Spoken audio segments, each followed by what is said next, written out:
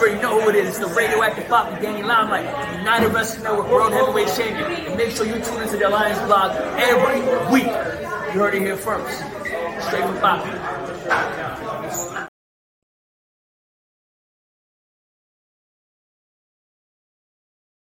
Are you ready? Power. You want answers? I think I'm entitled. You want answers? I want the truth! You can't handle the truth! What we've got here is failure to communicate. I'm building an alliance.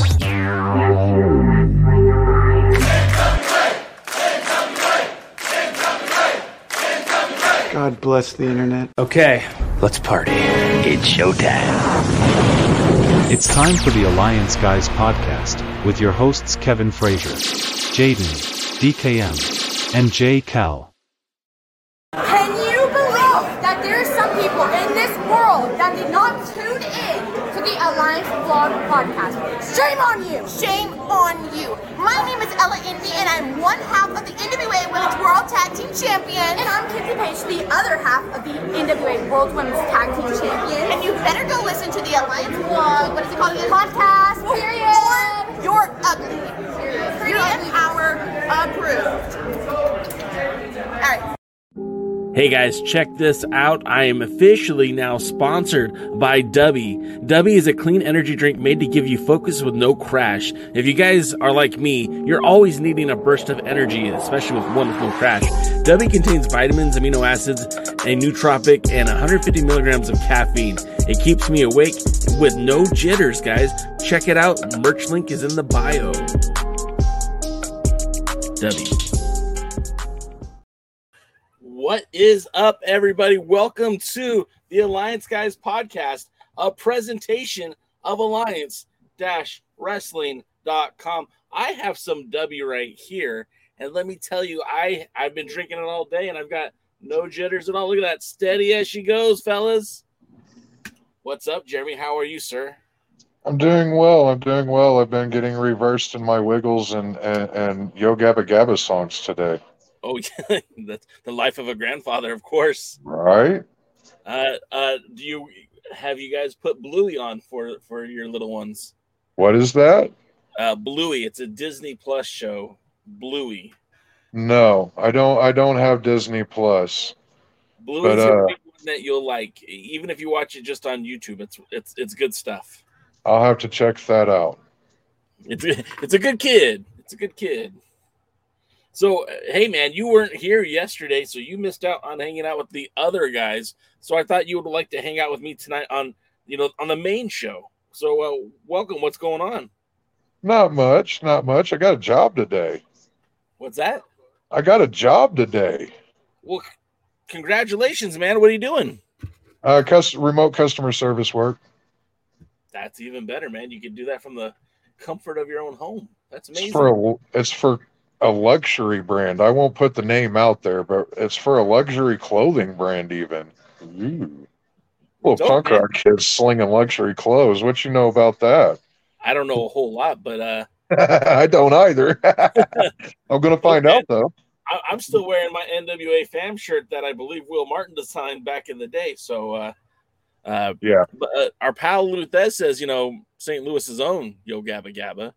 Yeah, right. I didn't know that. Yeah. What do I know about Yo Gabba Gabba? I know that Biz Marquis was on there, and he brought Biz's beat of the day, and that's what made me tune in. So this is a genuine story, and I'm not trying to get too emotional here, but when my father was in the hospital, after having a heart attack, my oldest daughter, who was like 5 at the time, walked into there and started singing Yo Gabba Gabba songs like, Don't worry, it'll be all right. And I'm sitting over there like, she's right, Dad. It's going to be fine. But, yeah, man. So, good stuff going on. Already got our first Tyrus joke of the day. Willie, from our good pal Willie Bowen, who says Tyrus is going to do a reboot of Man vs. Food, the next meal. Look, they already say we're dealing with food shortages, Willie. Come on. Come on, man. So we just played some of the closing moments of Danny Limelight winning the United Wrestling Network World Championship. Now, I know this is the NWA podcast, but really, we're the Alliance guys. We can cover any alliance we choose to. The United Wrestling Network is one of those alliances. Danny Limelight winning the World's Heavyweight Championship from Jordan Clearwater. I was there live. I got to see it. Jeremy, I know you're a fan of both Memphis and Championship Wrestling. What are your thoughts on Danny Limelight becoming the new world champion? It's something you gotta love to see, right? I mean, the bill, as we were talking backstage before the show, the way that they built up Clearwater, and then in the same time they were doing that slow burn build of Limelight in the background, to where he was just getting the entire crowd behind him, and he was the bad guy that you loved that you hated to love and loved to hate, and it was just a thing of beauty the way that they did it. The wild thing about it too is when you think about it, right? You just said it. He was the boy, the bad boy that they loved to hate. That bodega, when they came in, King Fat Boy, Papo Esco, and Danny Limelight, they were not baby faces. No. The crowd took to them, and it took, and what's wild and Danny and I talked about this on the sessions that we did last week before the title defense. Irvine, for those of you who don't live in Southern California, is a very it's not that diverse of a community. It's very high end. Yeah. I don't know. I'm trying to use my words carefully here, but it's not very affluent with a Latin community. There we go. That's a good way of saying it, right? There's not a lot of Spanish-speaking people in Irvine, and the way there's a lot of saltines there. you guys serve cracker? Oh, we serve everybody. And Danny was able to connect with that audience, and again, this goes to how great of a performer he is, because it wasn't just the moveset in the ring; it's those impassioned promos when he's in the ring, outside of the ring, talking to that fans somewhere, and I don't have it readily accessible, but I have after the show, like you saw Danny talking, putting over this podcast, but I had to wait about 45 minutes to get that, because there was just literally hundreds of the fans there wanting to take pictures with the champ, wanting to take pictures with the title. And it was like 40 degrees outside. The guy's wearing his wrestling trunks right by a door, and it was cold as hell. And this guy is just, yep, I'm here. I'm going to do it. And he talked to every single one of them. Hell, he even had the original Black Ranger from the Power Rangers there in attendance to be like, hey, man, I'm so proud of you, because they've done work together before.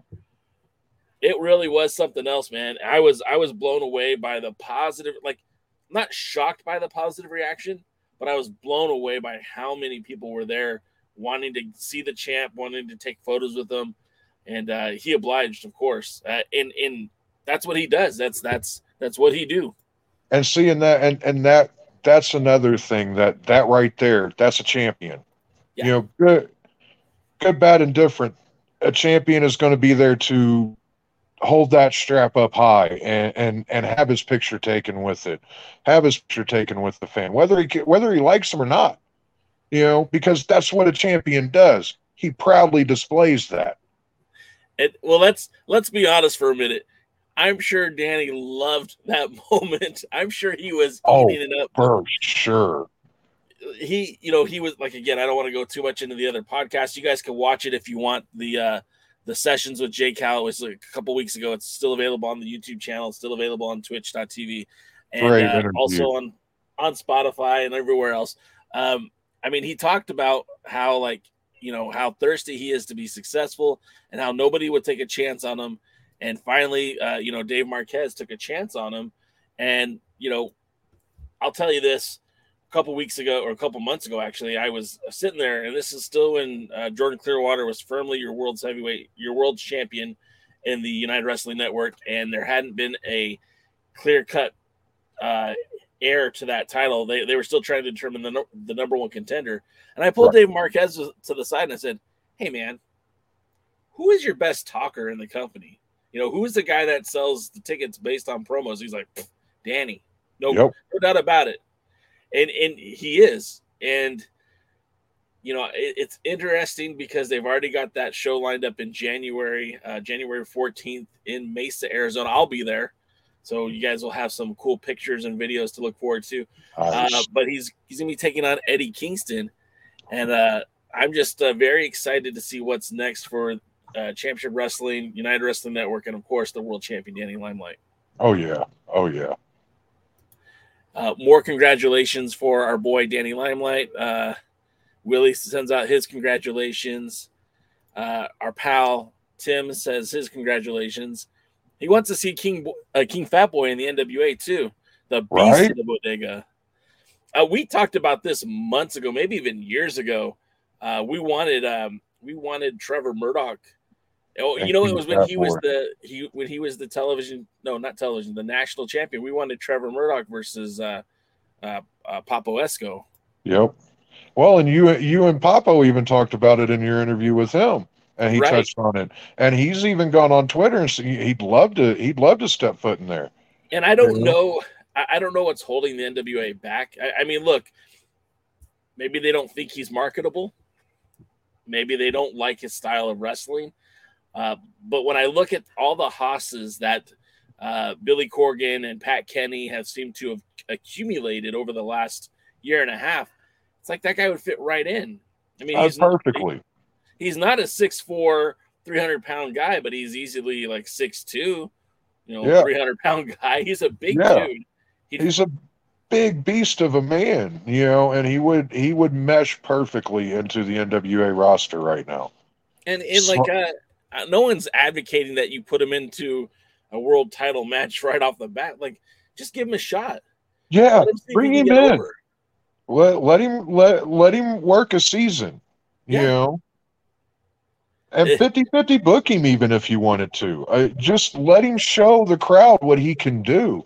And one season, one show would win enough people over, but a season would definitely have everyone clamoring, going, we need this guy back. I think you put that guy in the ring with somebody like AJ Kazana or Anthony Anderson, a guy who's big enough that when they step into the ring with each other, it's not two little guys. It's just two, two bigger guys. I think you would get a positive reaction.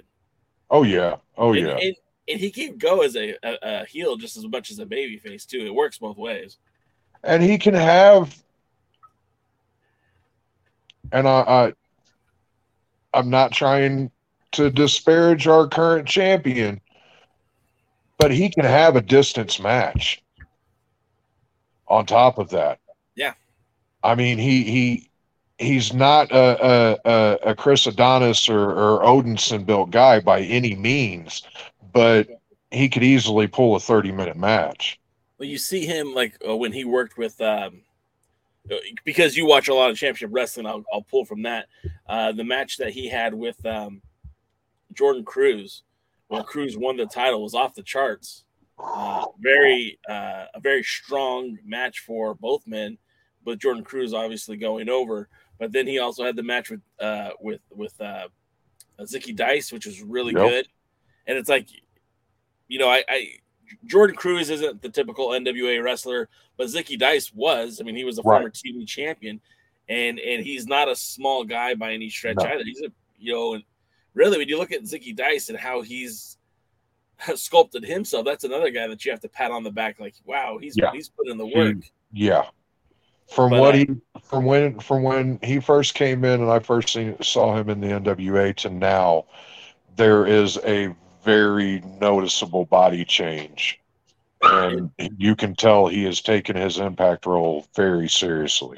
When I first was introduced to Zicky Dice, this was probably in 17. It's when Tim Storm first started coming around to Championship Wrestling. Okay. And Zicky Dice was just an ancillary guy. He drove in from Northern California with the NorCal guys. Yeah. And he was a lot bigger, a lot slower, still as charismatic, but just not as in ring built as he is now. And it just, see the transformation that guy has done in just a short amount of time. We're talking about 5 years. Yep. Yeah, he looks like $1 million. Yeah. Yeah. And like I said, it's paid off. He's on Impact now, And while it's not a main event role, he's in storylines and stuff, and he's a regular fixture on there. So good on him, Absolutely. That's another guy that I clicked with really quick, and whenever the NWA came on, and I liked what he was. I liked his in-ring style. I liked the gimmick that he had going and stuff, But you could see where there were areas for him to grow, and he has grown in those areas. It's one of those deals, like, and again, I don't want to jump back in the way back time machine, right? But imagine if we never had that global pandemic and the trajectory that the NWA was heading at the time with Zicky Dice, right? With Ricky freaking Starks, with Eddie Kingston on the roster. You know what I mean? Eddie Kingston was like, I know that the plan was eventually to get him into the world title picture, but him and Homicide were basically working as a tag team, right? Yeah. Yeah. You look at you had Eli Drake, LA Knight, and James Storm as your tag team champions. I mean, we had so much really good quality talent. I'm not saying we don't have great talent now, but I'm just you always kind of have to wonder what if we never got shut down with that global pandemic, what would have happened? They had such a strong foundation of new upcoming talent that was supported by seasoned vets that people wanted to see, and you felt could still go and could. Yeah. And yeah, like you said, the trajectory, because they were averaging on YouTube on a live stream roughly 45 to 5,000 people or more. Yeah, no, that at some point, like their weekly views in that first season, the first 2 seasons, like, okay, the first season when they first came out, they easily were hitting 200,000 views that first season. Now, everything that happened with Jim Cornette and everything else, that did take a toll, but they were still averaging in about a 1 to 2 week basis, they were getting 100,000 views on those shows. Like 100,000 views. You know what I mean? Like, I don't think they're doing that now. In fact, now I'm compelled to look. I'm going to pull it up real quick. I can tell you already that they're not. Just from the audience in the live chats have dropped significantly. So let's see. So the last episode of Power that was released 6 days ago, that one is sitting at 35,000 views, and it has Bully Ray on the front of it, right? Yeah. The NWA USA episode from Saturday had 17,000 views. The 20-man Rumble, which was the last Saturday, I guess that was the last of the the Wildcat show. That one has 28,000 views. The last episode of Power with Rolando had 22,000 views. So I mean, like, those numbers are pretty low. Now, like, with that being said, if you go and look through some of the higher viewed episodes, they have some of them up to like 146K. I'm looking at another one here that's 140K. But all in all, like, those numbers are way down from what they used to have. Like, way significantly down. Anyways, there's a lot of reasons for that too. It's, they in some ways they kind of killed their own momentum when they pulled everything off of YouTube for that time. Then they released the edited versions of the original Primetime Live series with the NWA matches. They called it NWA Shockwave or something like that. And those did really well too, because those were initially on pay-per-view. I always thought that was kind of dirty. Like, those were Marquez's pay-per-view dollars, and then the NWA released them as YouTube specials. Yeah. But I'm sure that was something that was probably in the fine print though that Billy worked in there. I don't know about that. But I wouldn't be surprised if he just I'm going to do it. Yeah. Well, like, look, it's his content, right? It's his champions, right? It's his wrestlers, even if it was booked on someone else's dime, but that's neither here nor there. Let's get back to the modern times. We've got. And if Marquez had an issue with it, I'm sure that he'd have pulled the trigger. Well, do you see those matches on YouTube anymore? Because I don't. Oh, this is true. Anyways, so God, I love Dave Marquez. I've known Dave Marquez since 2002. The first time I ever saw him was at the Angels World Series. I'm a huge baseball fan. I was there for the Game 7 when they beat the Giants in the World Series, and Dave Marquez was around there with a video camera. Now, let me rephrase that. That's not the first time I saw him, but that's the first time he really stood out to me because I knew he was working with a wrestling promotion called Epic. Okay. We had a short-lived wrestling promotion out here, and he was the kind of like an on-air personality, like not really an announcer, but kind of like a commentator. Okay. He was the Mean Gene Okerlund back on that program. Okay. And Excalibur famously had called him Gucci glasses. So for the first 2 years that I knew Dave Marquez, that's what he was. That's Gucci glasses. And then it turns out he actually had his hands in everything out here in Southern California. And now he's respected like a Don. Yep. Like the Godfather. So we have a few people in the chat. Guys, feel free to jump in anytime you want. We're talking a little bit of United Wrestling Network. We're going to get to Power momentarily. We're going to break down the championship series. We're going to talk about all things NWA. One thing that you missed yesterday that Dave and Tim talked about were the new contract signings in the NWA. Of course, we know that Kerry Morton was under some sort of deal with the NWA, but that has been extended. Now that he's a champion, he'll be a part of the show for at least another year. We have the signing of Misa Kate, and of course Joe Alonzo, who's been manifesting that for quite some time that he would sign a contract. And good on him. Yeah, no, that was amazing. That guy works very, very hard. We've all seen it. We've seen some of his stuff in the NWA, obviously, but if you've watched what he was able to do in the Indies too, he's a pretty competent wrestler. Of course, trained by what's that guy's name? Brian something or other. I forgot his name. Ego Fantastico. Oh, Anthony. Yeah, Brian Anthony. No, that's not it. Wait, now I have to look it up because I feel like a moron. Ego Fantastico's Robert Anthony. Robert Anthony. There it is. You're Robert right. Anthony. What did I call him? Brian. Jesus, Jason. Yeah. Well, he does kind of look like a Brian too, though. Sure. Thanks for making me feel good. But O'Brien, excuse me, did it again. Robert Anthony training had a hand in training both Joe Alonzo and Misa Kate, so it's kind of cool to see some of his students get an opportunity in the NWA. This is important because we're seeing now the Ring of Honor. It's kind of coming back. It won't be to a regular television, but it'll be a part of the Ring of Honor honor roll program, whatever it's called. Yeah.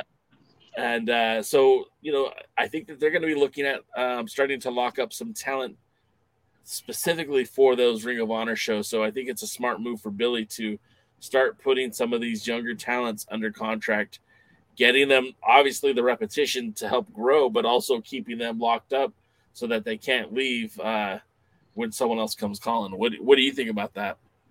I think that all three of those are great talents to secure and lock down for however long that he's got them. Is definitely a smart move because I don't see the three of them hanging around for too long if they weren't. It's one of those things where, and it's a good problem to have. There was another wrestling promotion called Ring Warriors. I'm not sure if you remember those guys. Yes. They were around for a bit.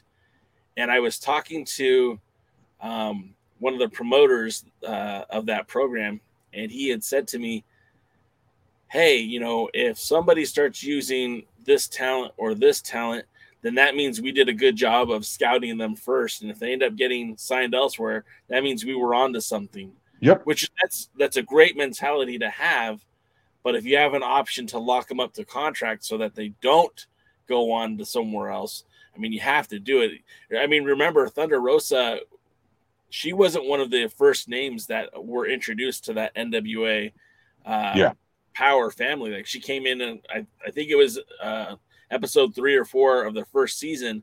Yeah. But, as someone that was part of the press conference, she wasn't there. She wasn't mentioned.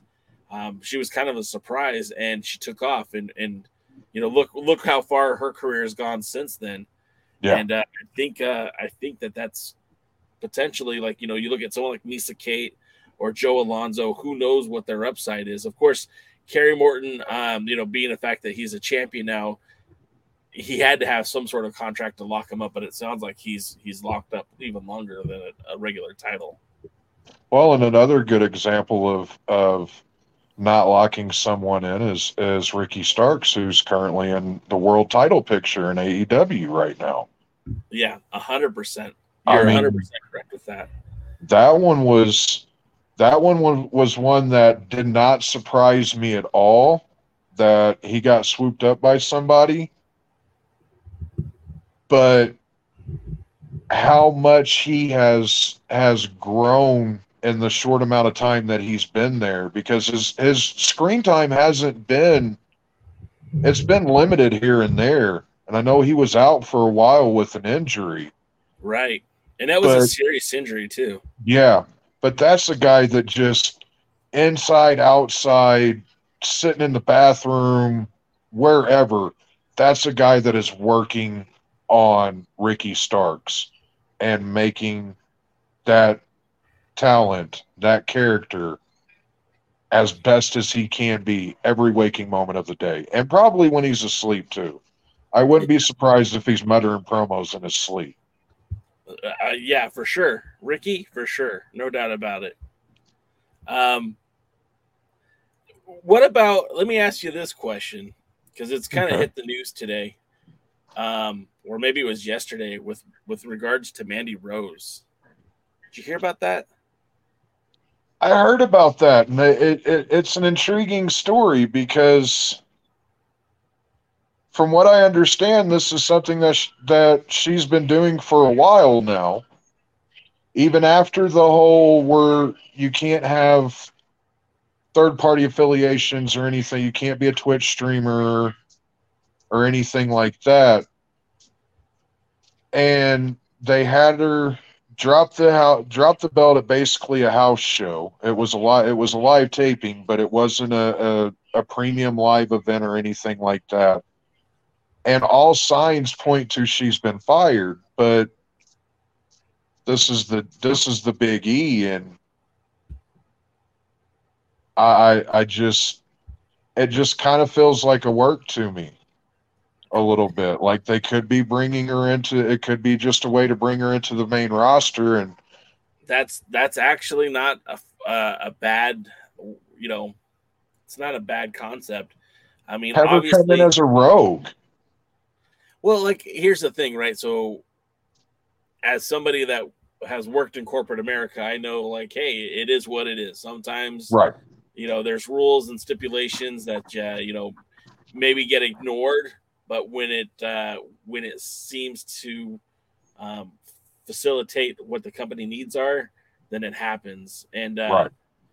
Look, there's quite a few women in the NWA that have OnlyFans pages. Ella Envy just advertised 30% off of her OnlyFans page. You guys go check it out.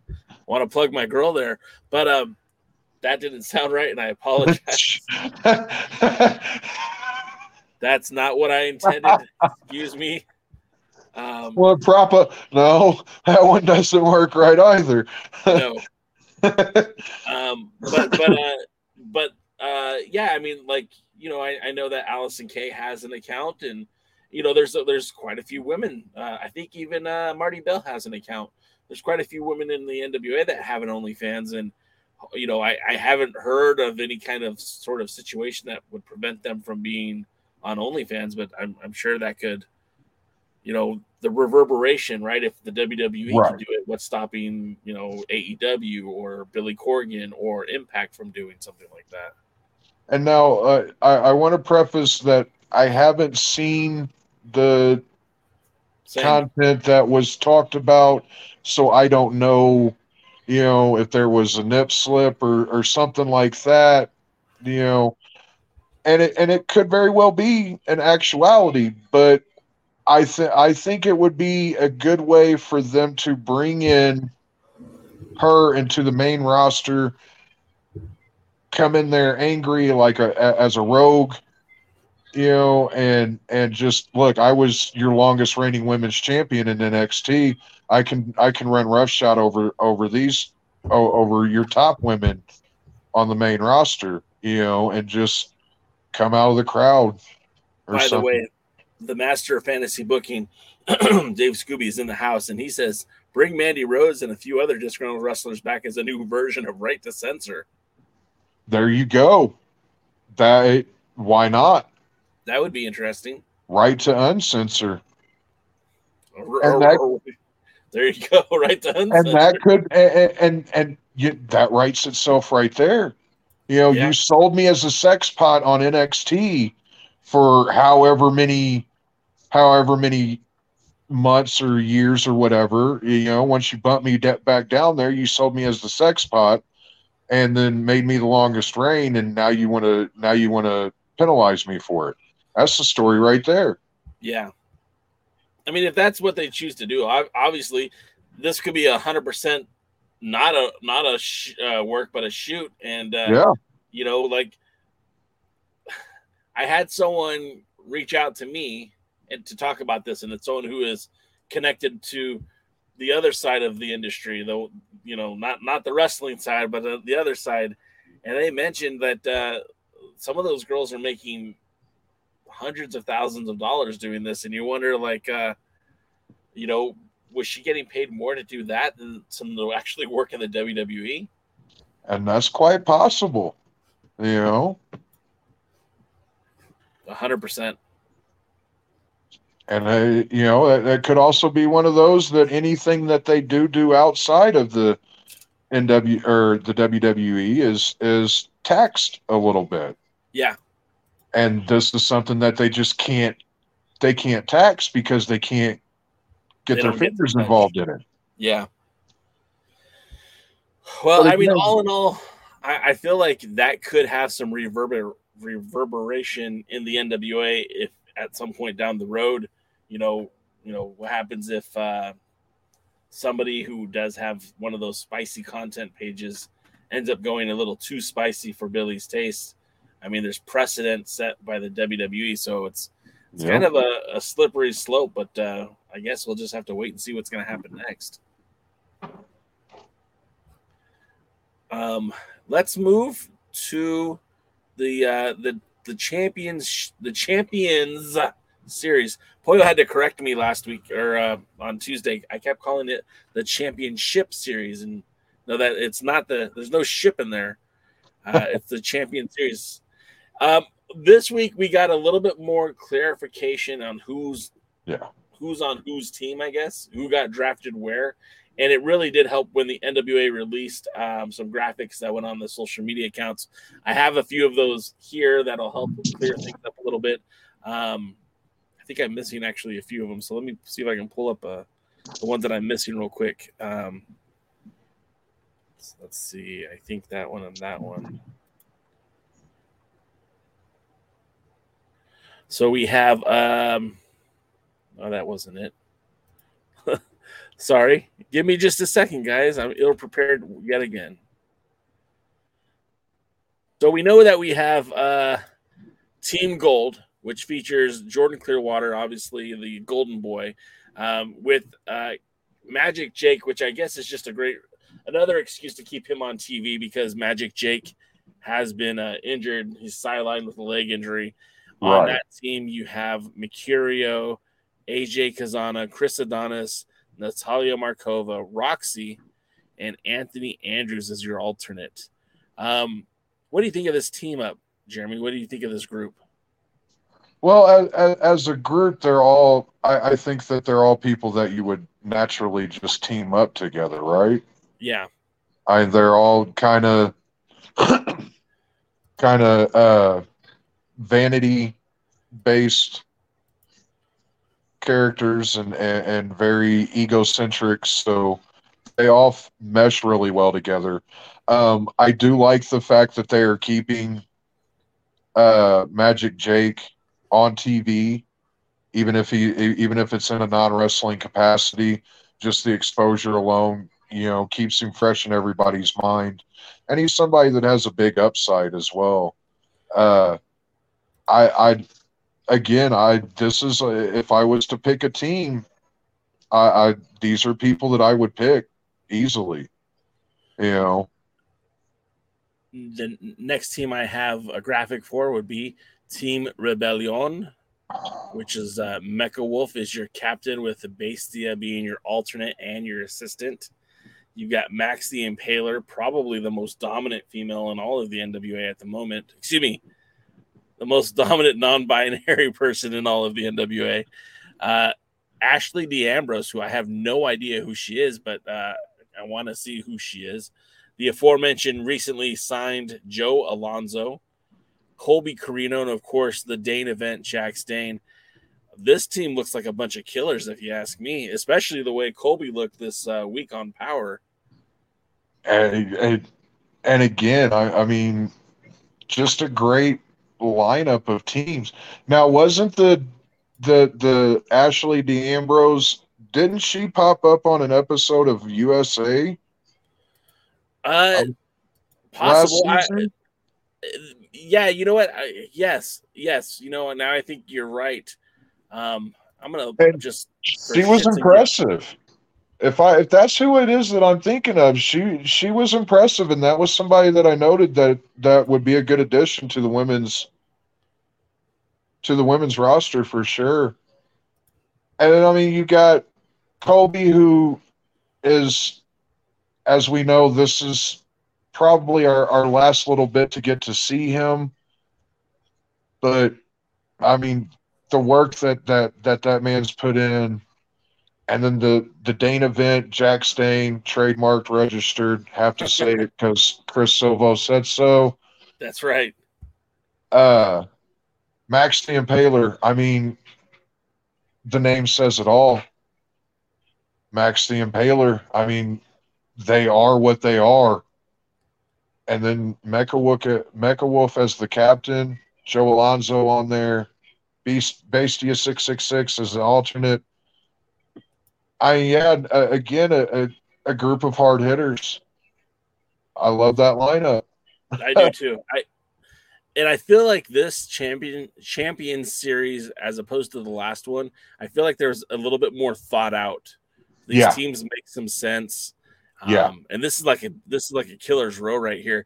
Let's jump over to Team Pretty, which is also another murder's row of great talent. I mean, Kenzie Page is your captain, your women's tag team champion. Of course, Ella Envy is not the co-captain, but Aaron Stevens is. Now, that's a smart move. That is a brilliant move. If you're Kenzie Page, that's a strategy move. Yeah. That's a very smart strategic move, because Stevens also is an alternate. So in worst case scenario, he could step into the ring for you as well as help coach this team up. Of course, we had Trevor Murdoch and Rhett Titus team on this episode. We had Luke Hawk.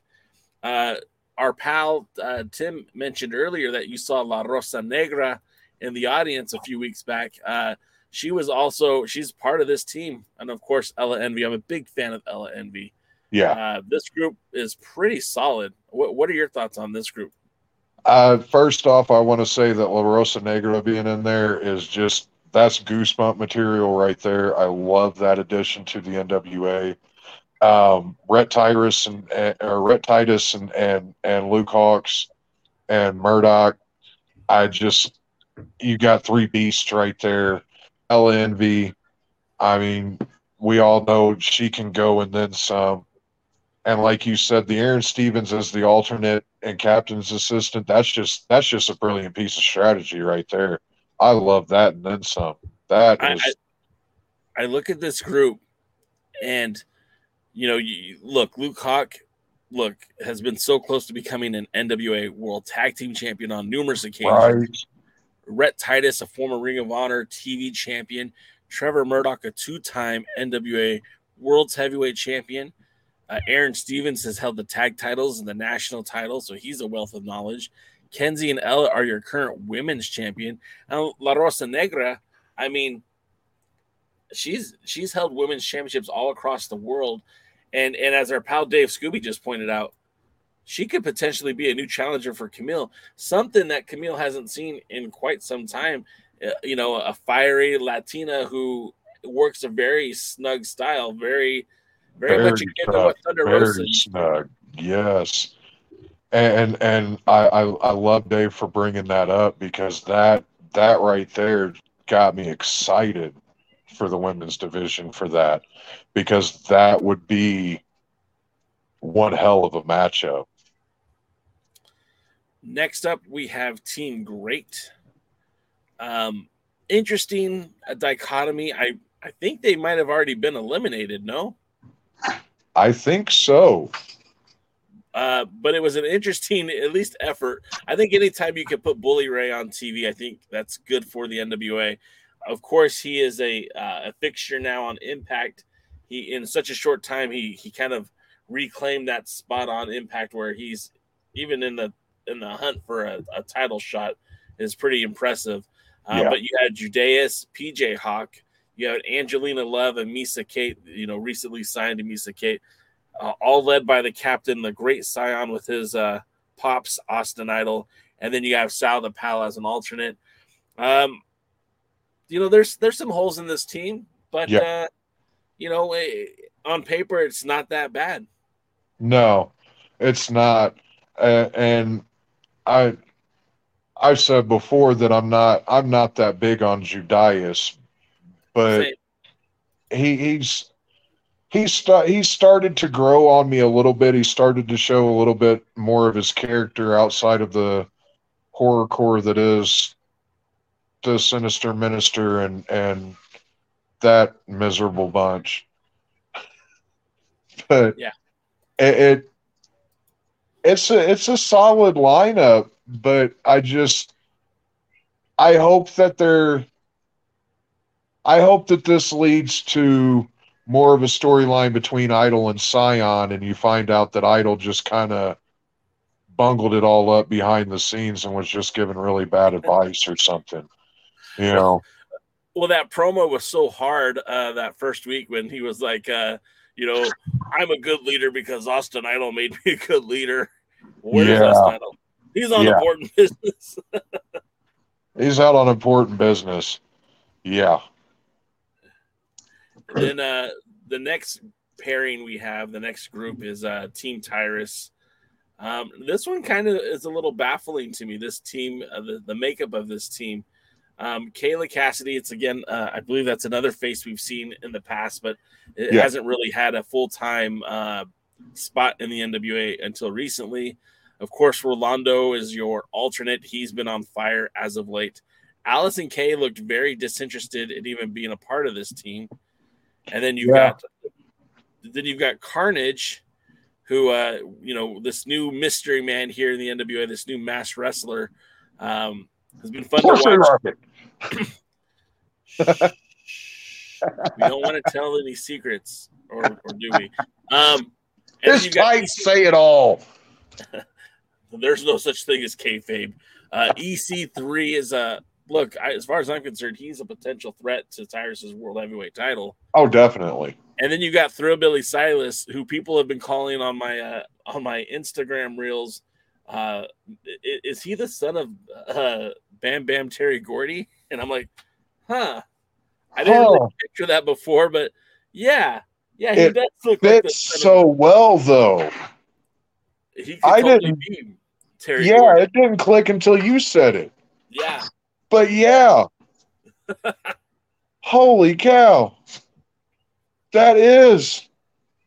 Wow. And then the next one in the Champion Series is Team Brickhouse. Now, this is a group right here for sure. And well, they're already eliminated.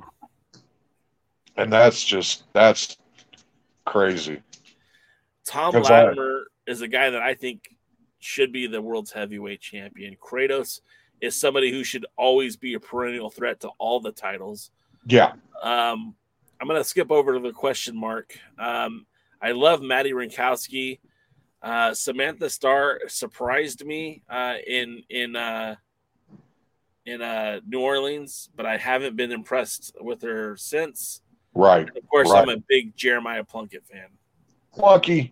I got plunkitis forever. I'll never get cured of it. And this is another stellar group, of course, Poyo Del Mar, who, let's not get too carried away. I love Poyo, but in terms of the NWA, she hasn't managed to champion yet. She hasn't brought anyone to the gold yet. But, I mean, that could change very soon in the not-too-distant future. Right.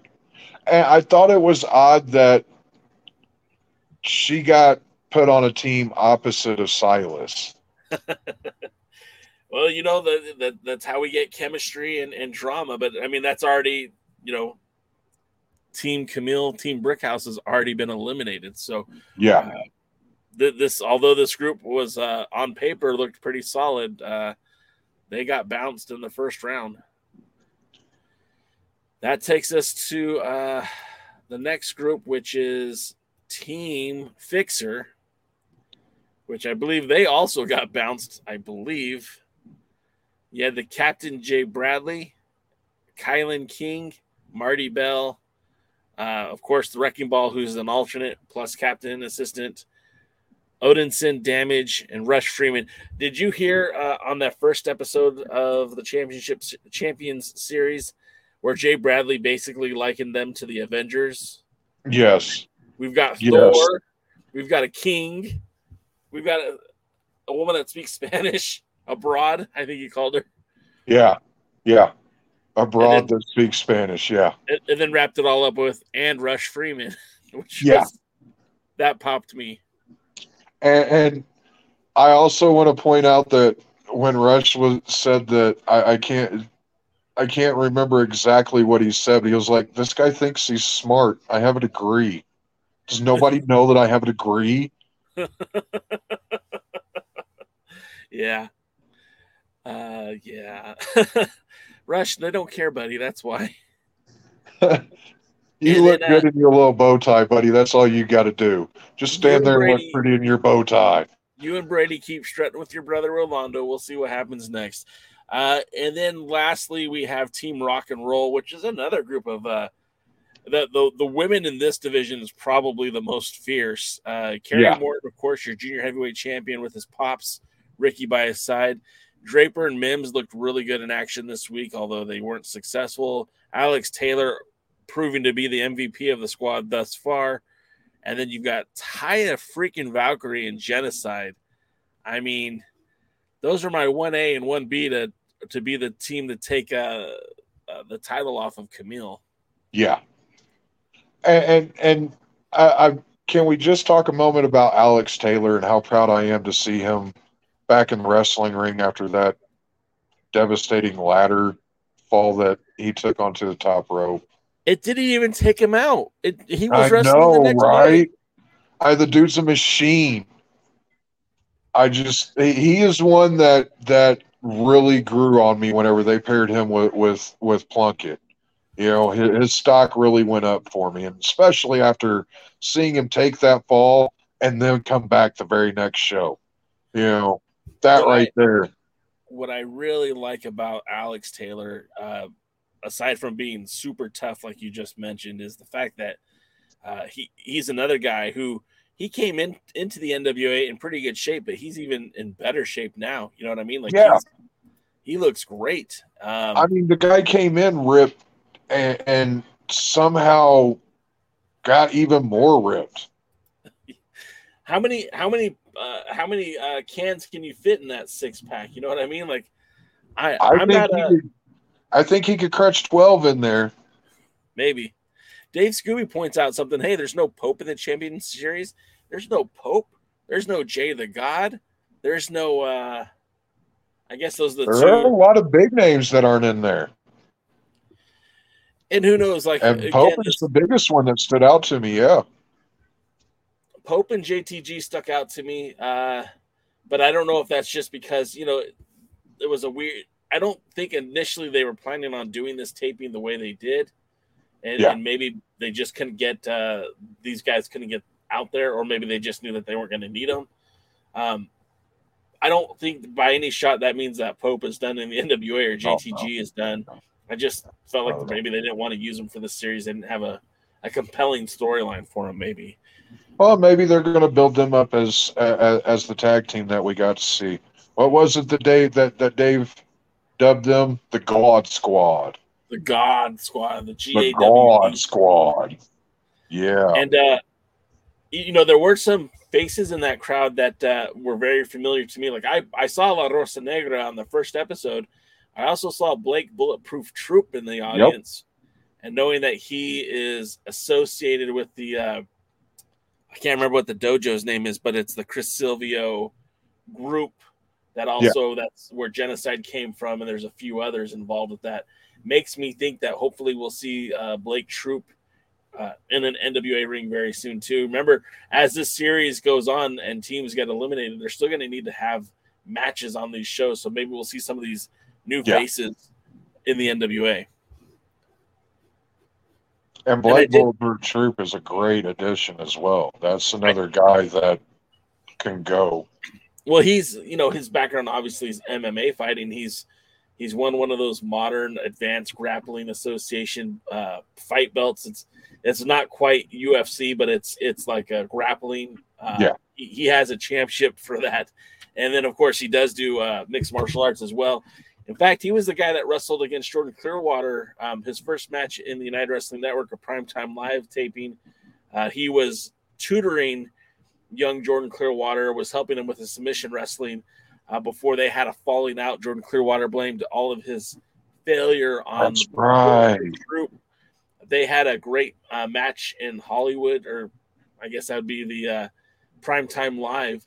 And and what's funny is Silvio was in his corner for that. That's the first time I saw Silvio was there at the primetime live before he was associated with the NWA. And then a few weeks later, he's in the NWA. I know that guy. So at least we have some understanding now who the teams were. I felt like that was something that was holding this series back was just not knowing who was on the roster, who's part of Team A, who's part of Team B. It just was not well established. No. So if you had to pick right now, based on the teams that you saw, who do you think has the juice to go all the way? Team Gold. Team Gold. Clearwater's team. I like you said, it's a murderer's row, so I'm on the fancy of let's pull up Team Gold again. Yeah, that's a pretty good team. You know, Adonis, Mercurio, Kazana, Markova is deadly. Roxy, we haven't seen a whole lot of Roxy yet, but and of course Anthony Andrews can be very, very troublesome. I think I'm on team. I'm on the fence here because I want to be on Team Pretty, but I think I'm on Team Rebellion. To me, that looks like the team that's winning right there. That one was a hard one for me. It because that's the one that I would really like to see win. But I feel that it's probably going to be Team Gold. I'd like to see them give Adonis a couple of wins, or for Adonis to get a couple of wins, and then challenge Clearwater for that title. Yeah, I like that. I think I'm just gonna point out here that Willie and I are on the same team here, so I'm pretty excited about that. You know, Willie was the guy that kind of let us all know that we needed to hate Tyrus because he was going to be the future world champion. So, Yep. But yeah, I'm actually pleasantly surprised with the championship series.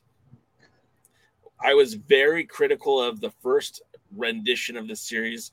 This one has been more enjoyable to me, and I don't know.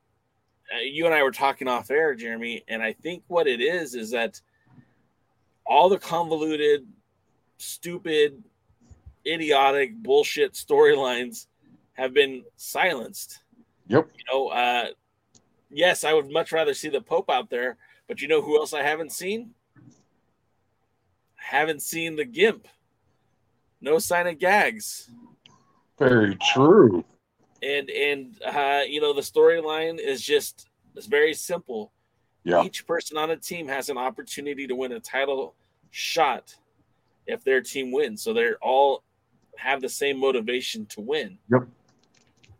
I think this is a very easy way to tell a story, and it's a great way to end the year so that in the beginning of 2023, I don't know how much footage they have for the championship series, how long it's going to stretch out to.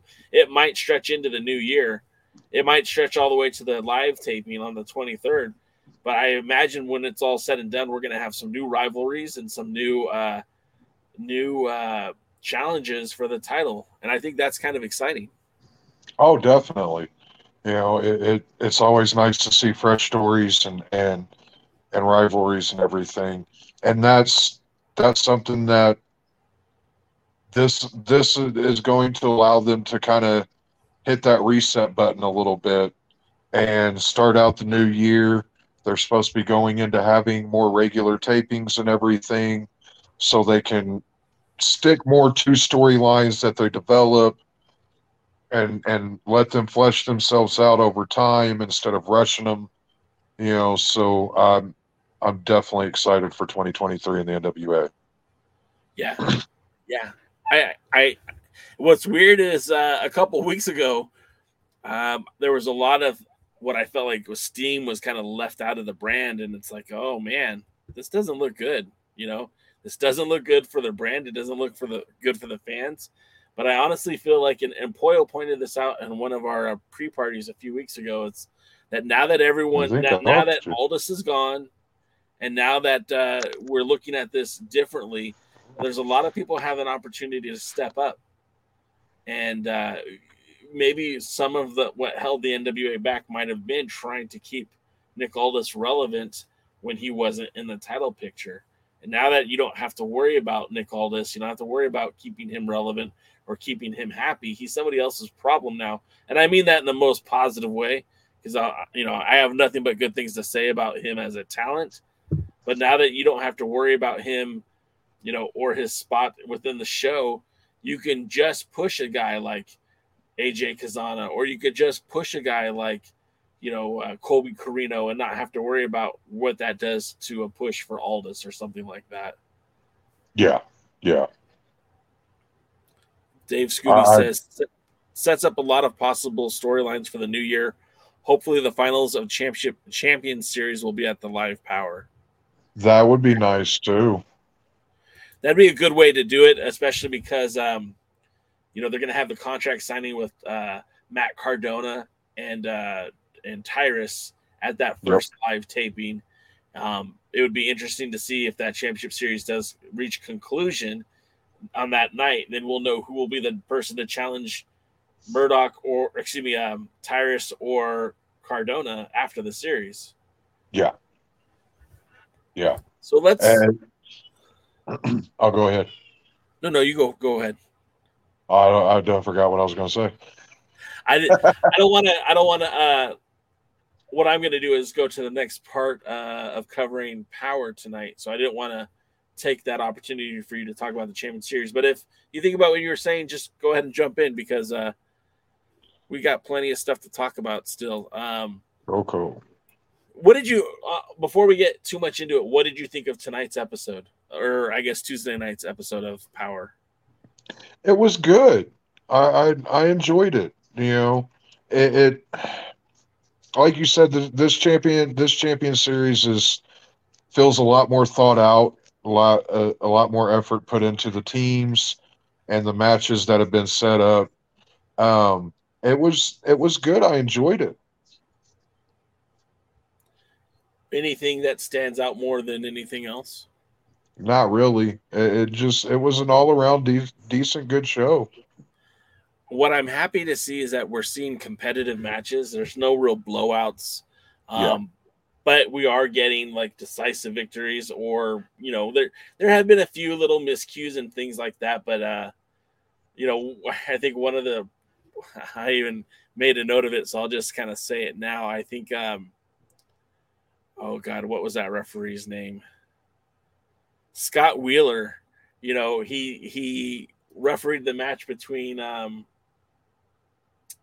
oh shoot, now I'm drawing mind blanks. Kylan King and Angelina Love. Yeah. And when Kylan Angelina had Kylan pinned and Scott just stood there, it's like, what are you doing, man? Yeah. You're hurting the show. And one other thing they did is, because they have that disqualification rule, EC3 raked the eyes of Tom Latimer so bad that he could not see for the rest of the match. And Wheeler only gave Team Brickhouse 1 point, right? Yeah. But then Tom is holding on to the hold after the 5 count, and they end the match. Yeah.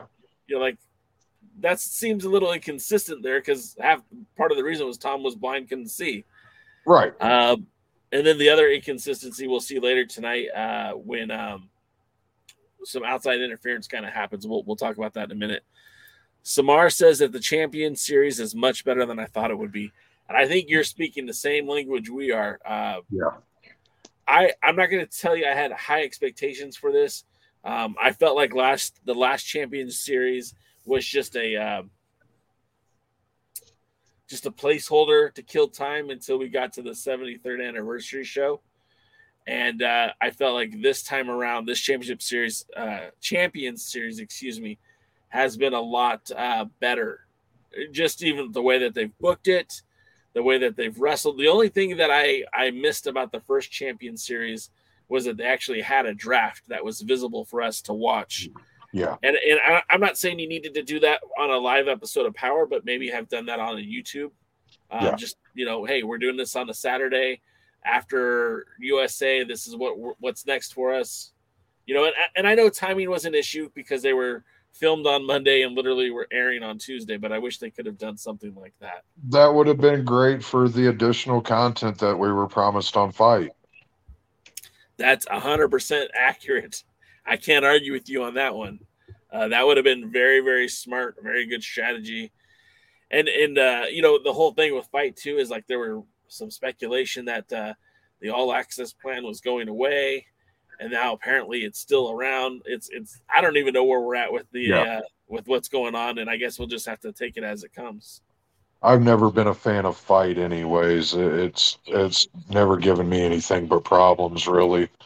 Can I air my grievances? I'll let you air yours. Go right ahead. So, gosh, when the NWA first started appearing on Power, when the NWA first started appearing on Fight, I was one of those guys that ordered every pay-per-view. Mm-hmm. And, we were watching the shows on YouTube. So my pay-per-views, I bought every pay-per-view full price, no discounts, no nothing. And you would earn those credits, those free credits to use to purchase other shows. And I had to have, like, at one point, $30 in free credits.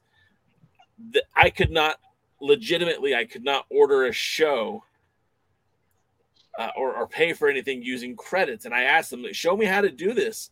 Oh, well, you just do this. Didn't work. Yeah. Well, hey, you guys know I have $30 in free credits. Just give me the next pay-per-view for free. That's all I ask. No, we can't do that. Yep.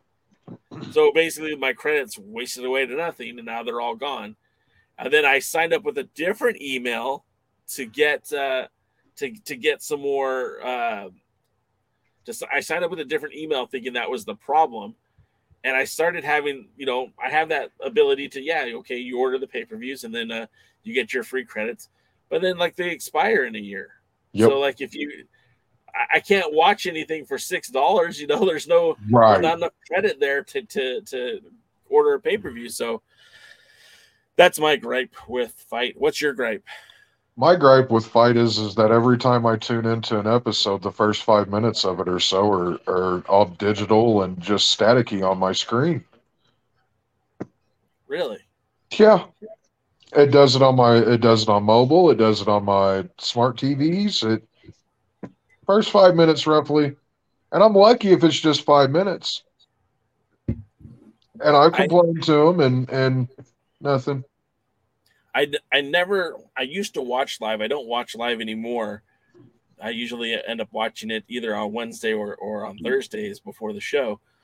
So that sucks. Have you noticed? Is it only on the live, or is it only on the live that I've had that it happens? On the rebroadcast, it's fine. Dave Scooby says maybe the NWA will show the Trevor Wildcat match on Fight TV.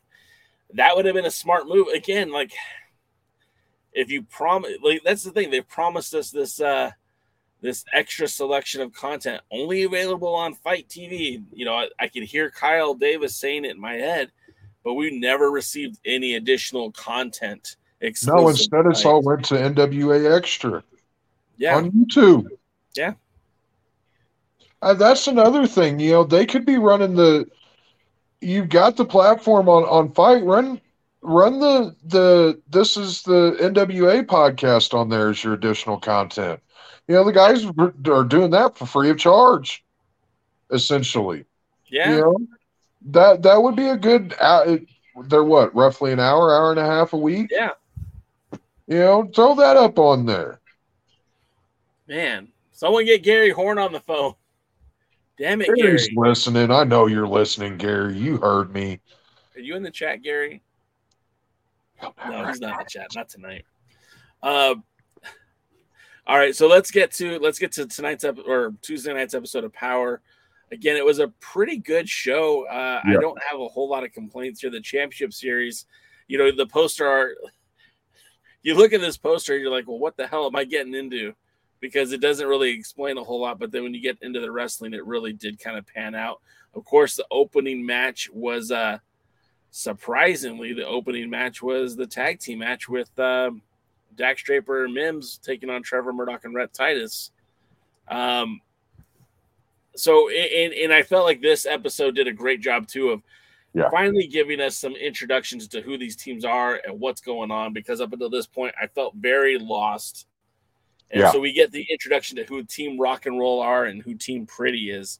Now I think it's kind of ironic that Trevor Murdoch and Rhett Titus are in Team Pretty, because I don't think anyone would use the term pretty to describe either one of those guys. Oh, and no. Of course, Draper and Mims as Team Rock and Roll. That duo had some really good chemistry in this match. Some unfounded, like, why do these guys work so well together? They shouldn't, but they really did. The former two-time World's Heavyweight Champion and former Ring of Honor TV Champion get in there again with Titus and get in there with Mims and Draper. Titus starts off with a very scientific approach, wrestling with Mims. It's a stark contrast to when Trevor gets in there, who just abuses Mims. Speaking of which, Mims will be on the podcast in the new year. I'm already starting to schedule people in. We've got Bad Dude Tito and Mims are both on the roster. So I'm really excited for that Bad Dude Tito one. More so than the Mims one, but that's just because I love my UWN guys. So I will say this: Tito doesn't do a lot of interviews. I haven't seen him do a bunch. So the fact that he's a UWN guy, but he's also a Santino. He's also, repping New Japan Pro Wrestling. He's also repping New Japan Strong. Like, he's a member of TMDK. He was wrestling in the UK for New Japan. He was wrestling in Japan for New Japan. I'm very excited to talk to Tito. I can't wait to hear some of the stories he has to tell, especially because I've known that guy as a wrestler. I've known him for the better part of 15 years. I remember him working those early cards as kind of a, he was Tito Escondido back in the day, and the transformation from then to now is wild. Yeah. But getting back to this show, like I said, Murdoch is all violence. He woke up and chose violence today.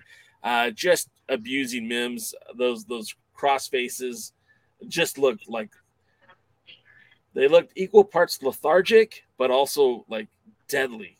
Yeah. He would just pop, and it just felt like he was killing Mims with each crossface. Yeah. Draper continues to impress me. I feel like Draper could be a big star in this company, and especially when you talk about the absence that was left by a guy like Nick Aldis. I think Dax Draper is that guy that could fill that spot if they chose to do so. He had Draper's the Rocky Mountain Pro world champion right now. I want to say. How far are they from you? Have you ever been Denver. able to get out to one of their shows?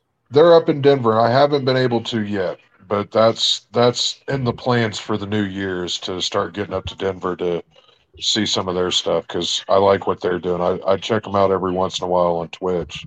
They recently ran that match with Camille and Rekka Tahaka. Yeah.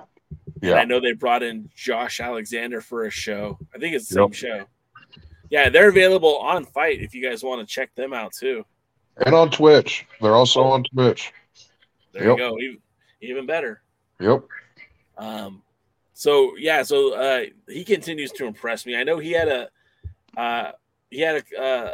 cup of coffee with Ring of Honor. He spent some time in the WWE development, but really I think he is poised to do some big things in the NWA. Oh yeah. And they introduced him via the national championship qualifying matches, but I really feel like he's ready to take that next step. Yeah, definitely.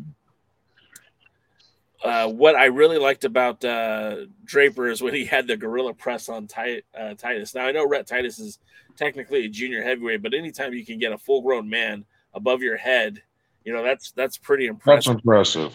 I mean, Titus is a junior world heavyweight, but the way that the guy's cut and he wrestles and everything, I wouldn't have a problem with putting him into the heavyweight title picture at all. Well, I mean, and he's a former Ring of Honor TV champion. That's not a junior heavyweight division. That is a open forum, really. Mm-hmm. An open weight class, if you will. And then we got that the ability that Draper and Mims were working very well together. They were able to cut off the ring so that they had Titus to themselves, keeping Murdoch out of the ring. Obviously, the most experienced guy in the ring. And then Draper connects with that stretch muffler, which is a move you don't see very often. And I kind of popped for that too, thinking, this guy's pulling out stretch mufflers. He's doing gorilla press slams, and this guy could do some damage in the NWA. And those are those old school moves that we used to see, not regularly, but a lot more regularly than we do now. And so they're so old now that they're fresh again. That's exactly it. That's true.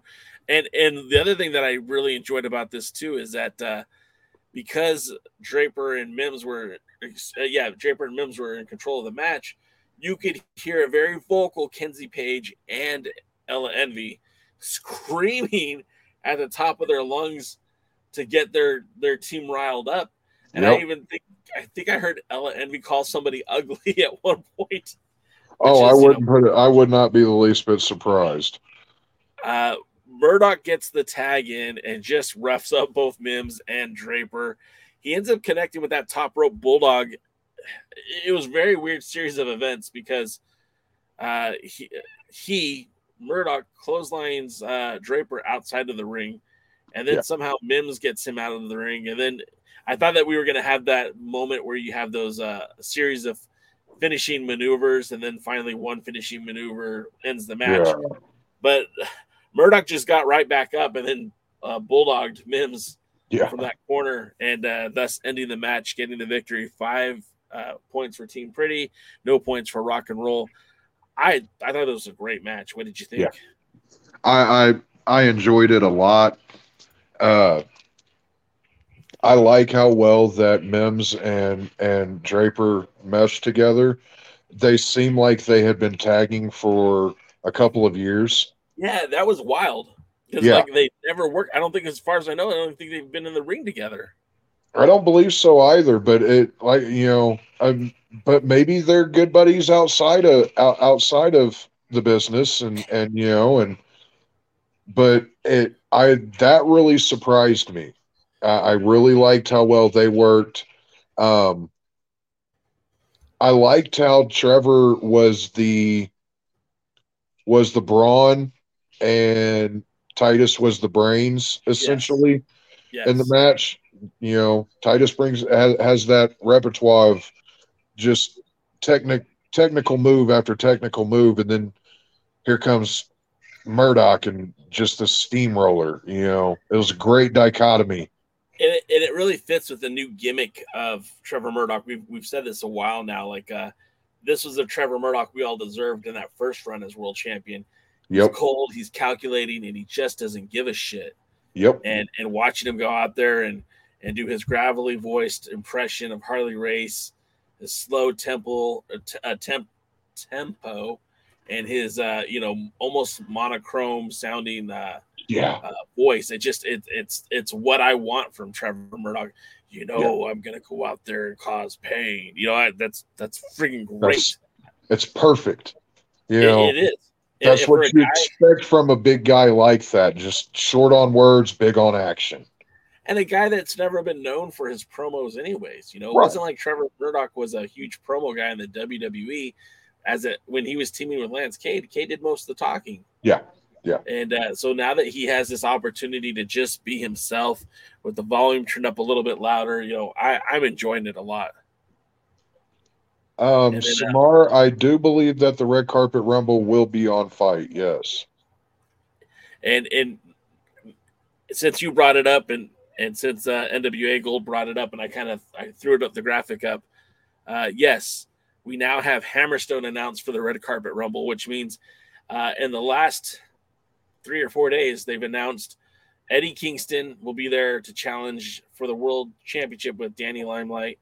We also have Ortiz will be there. They haven't announced an opponent for him yet. You got Alexander Hammerstone, the MLW champion. And between you and me, I think we're going to have Davey Richards on this show as well. So, oh boy. Yeah. So I think it'll be a fun one. And I bought my tickets to go to the Mesa show because I thought that, whoever, whether it be Clearwater or Danny Limelight to challenge or defend against Eddie Kingston, I thought it would be a fun match anyway to look at it. But yeah, I'm excited that that's the main event. And Hammerstone is a draw for me. Yep. I'm not a huge Ortiz guy. I don't really know a whole lot about him. I'm sure he's great. I'm looking forward to seeing him. Davey Richards, to me at this point, is probably, which is crazy to say this, he's probably in his prime right now. Yeah. We're talking about a guy that was a Ring of Honor world champion and a multiple-time Impact Tag Team champion, and it's almost like he could do no wrong. I'm excited for Ortiz coming to the Red Carpet Rumble. I saw that on Twitter and the face paint and all that. I popped for that one. That'll be a good one. So sorry to get off track, guys. We'll probably talk a lot about that in January. Maybe Jeremy and I should do a Red Carpet Rumble preview show. I don't know. Maybe we get Lamb to jump on with us. Lamb and Chris. That'd be pretty fun. Oh. We are the Alliance guys.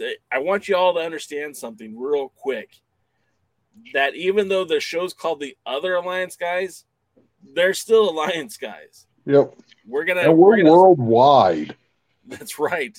And we're not bound by one channel. You never know. Maybe Jeremy's going to host an episode of the pre-party once. I want Scooby to do it. If I ever have to call off again, I'm going to see if Scooby wants to do the pre-party. There you go. You know he'd do it well.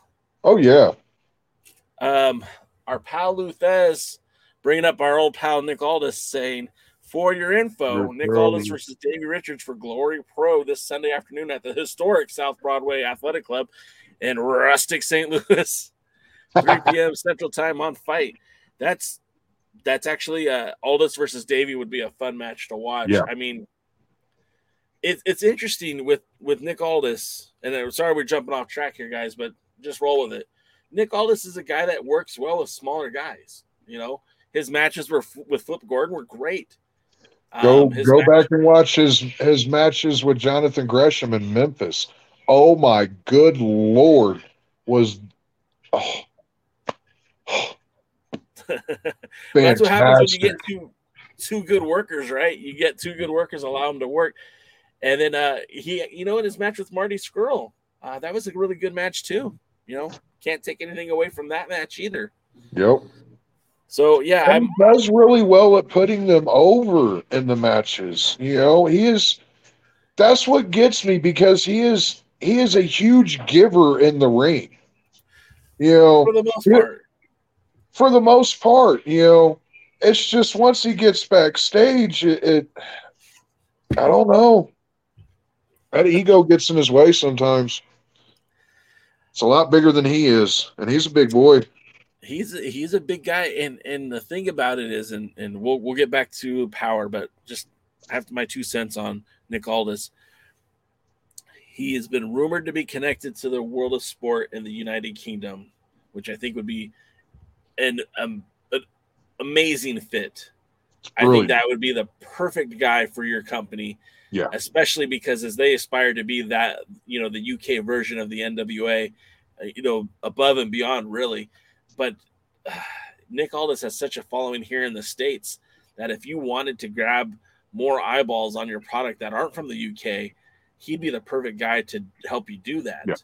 Yeah. He also, with his ties to that Polish wrestling company, you know, that could build some sort of working relationship between those two promotions, which sadly the NWA could have benefited from that had they been able to make that work.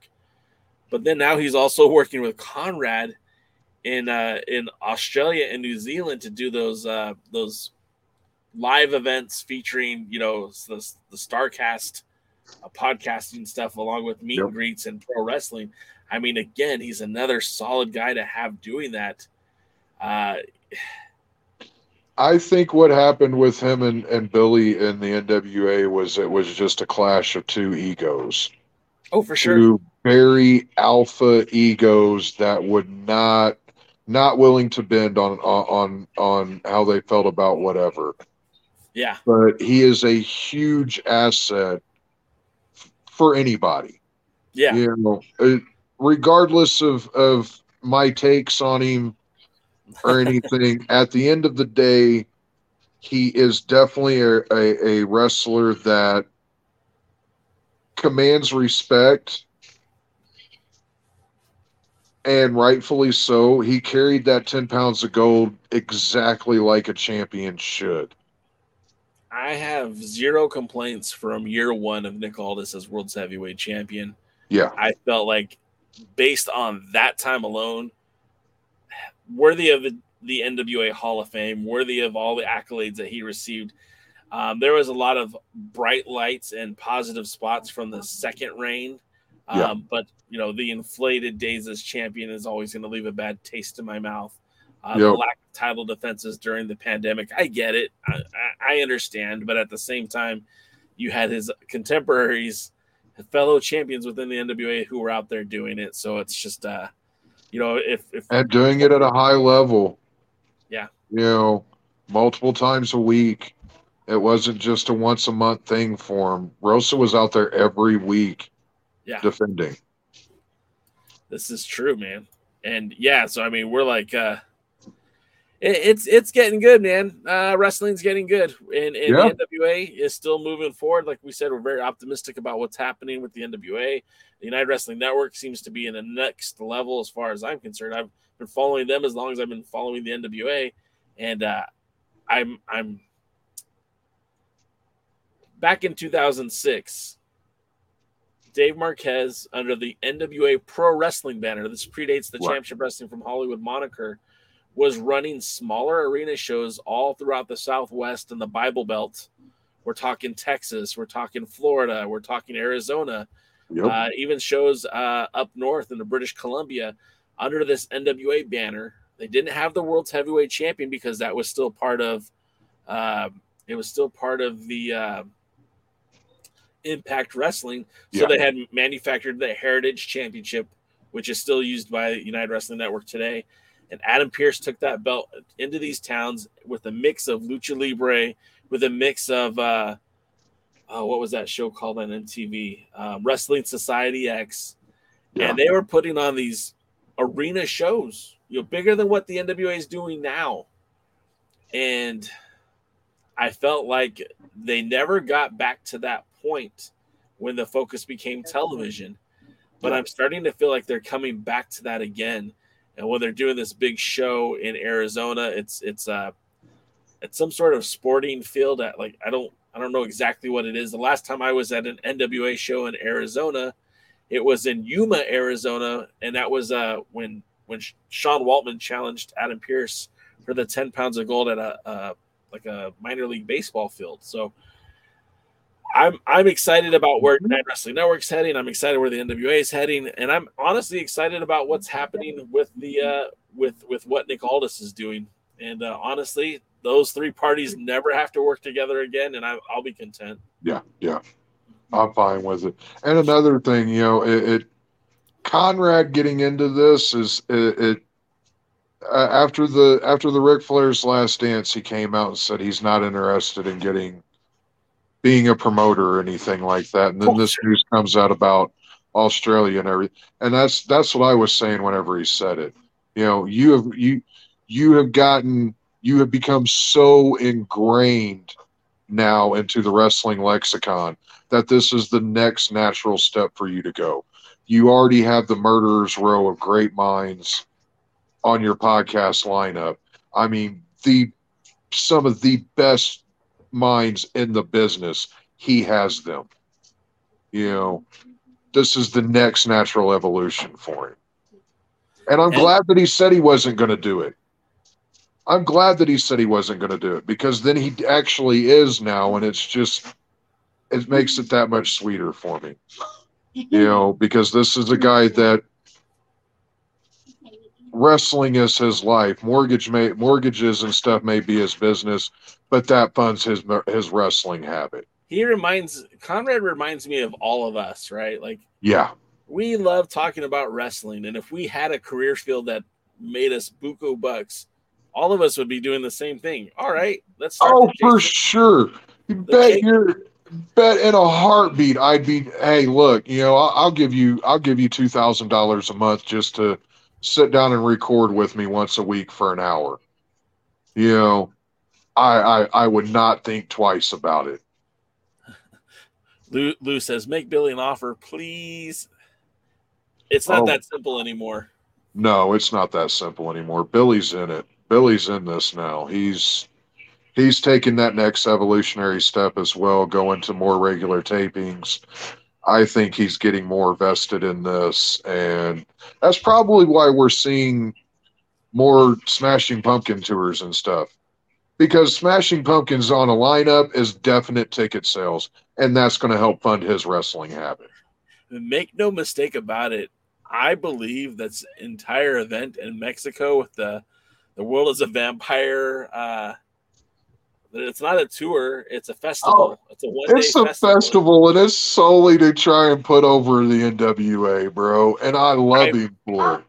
No, I do too, and I think this is why didn't you do this 2 years ago? Because think of it this way, right? He's still trying to sell the NWA as a TV product. Yeah, that's what he wants. He wants to put the NWA on the same cable channel as AEW or the WWE. He thinks it belongs on TV like that.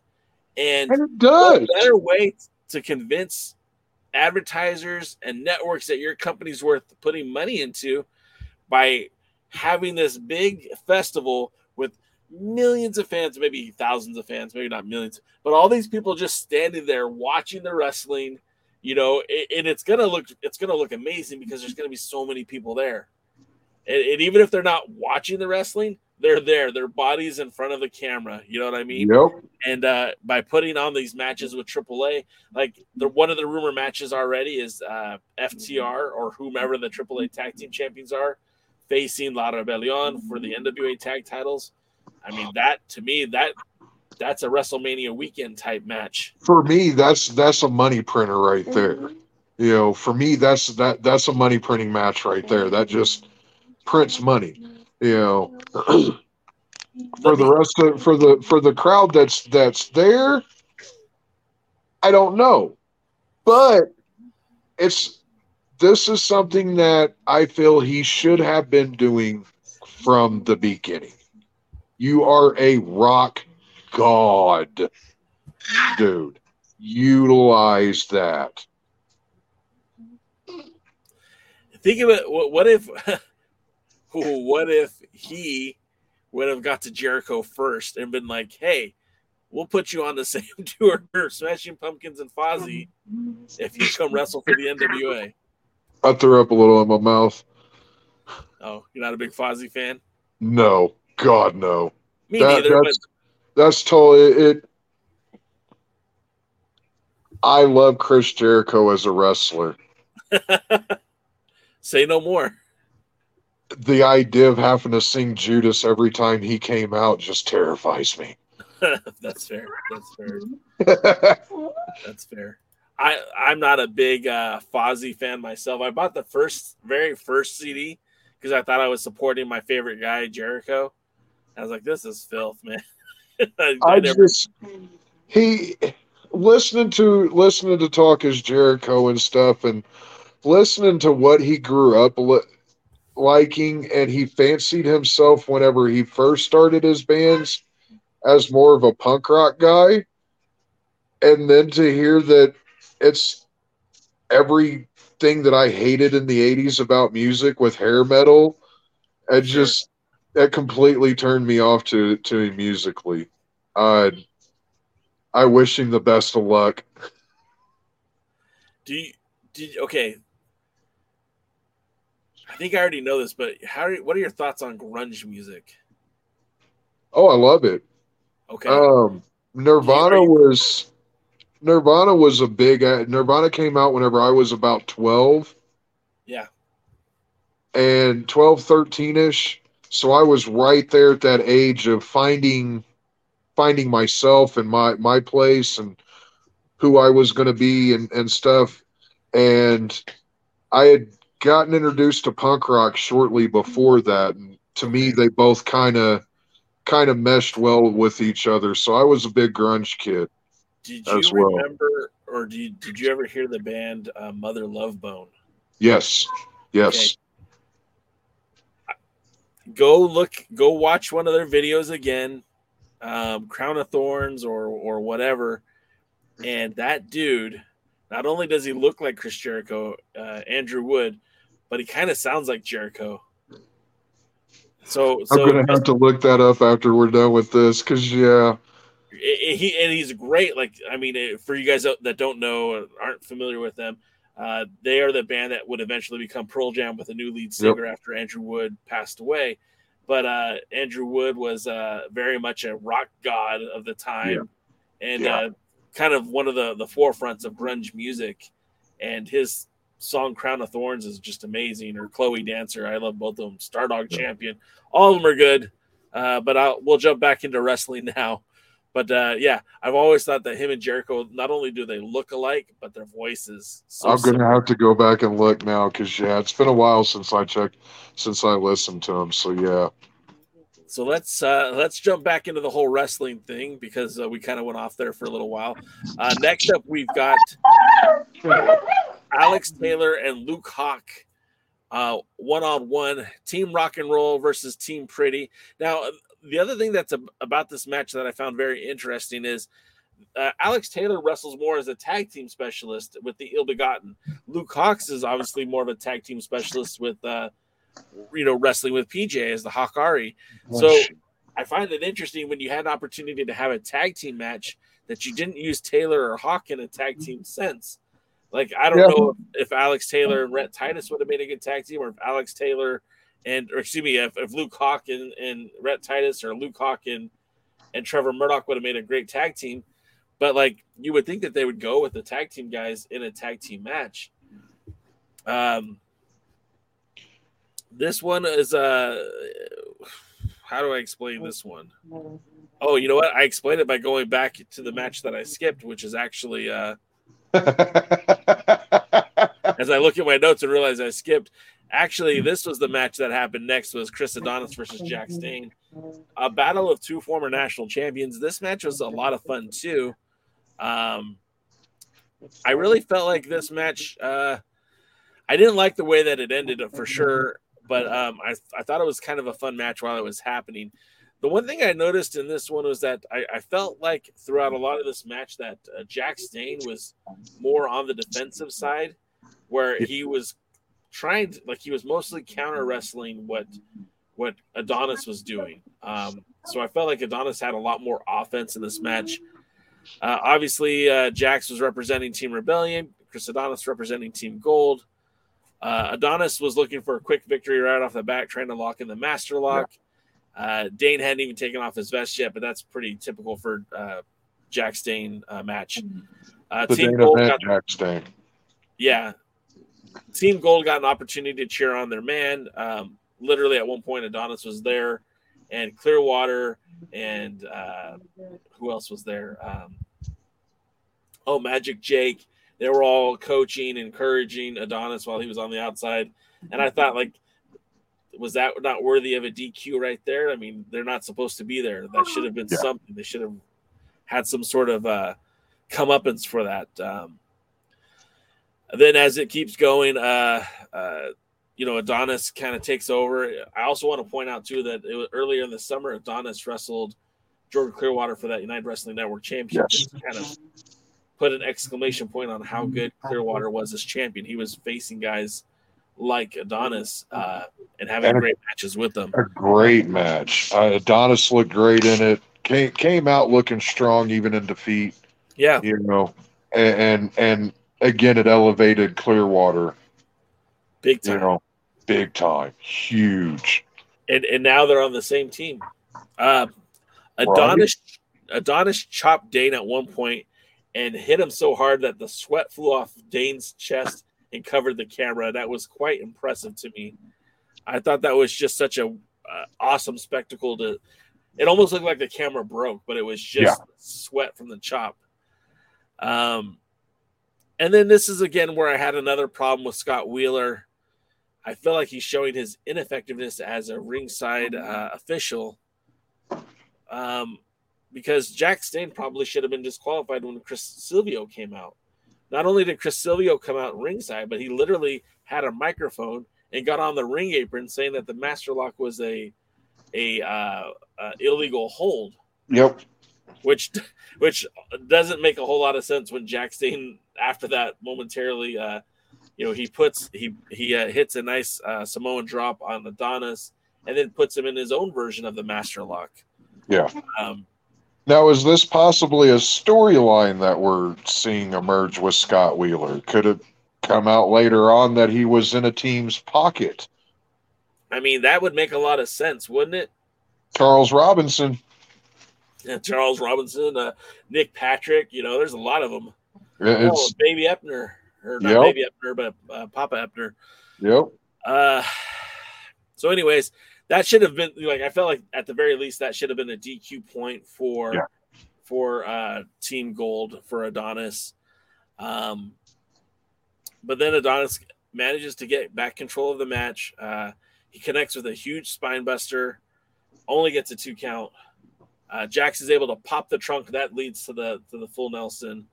But Adonis finds a way out of it, gets his Master Lock on Jack Stane, and then in order to break the hold, Jax does the low blow, which gives him a disqualification, 3 points.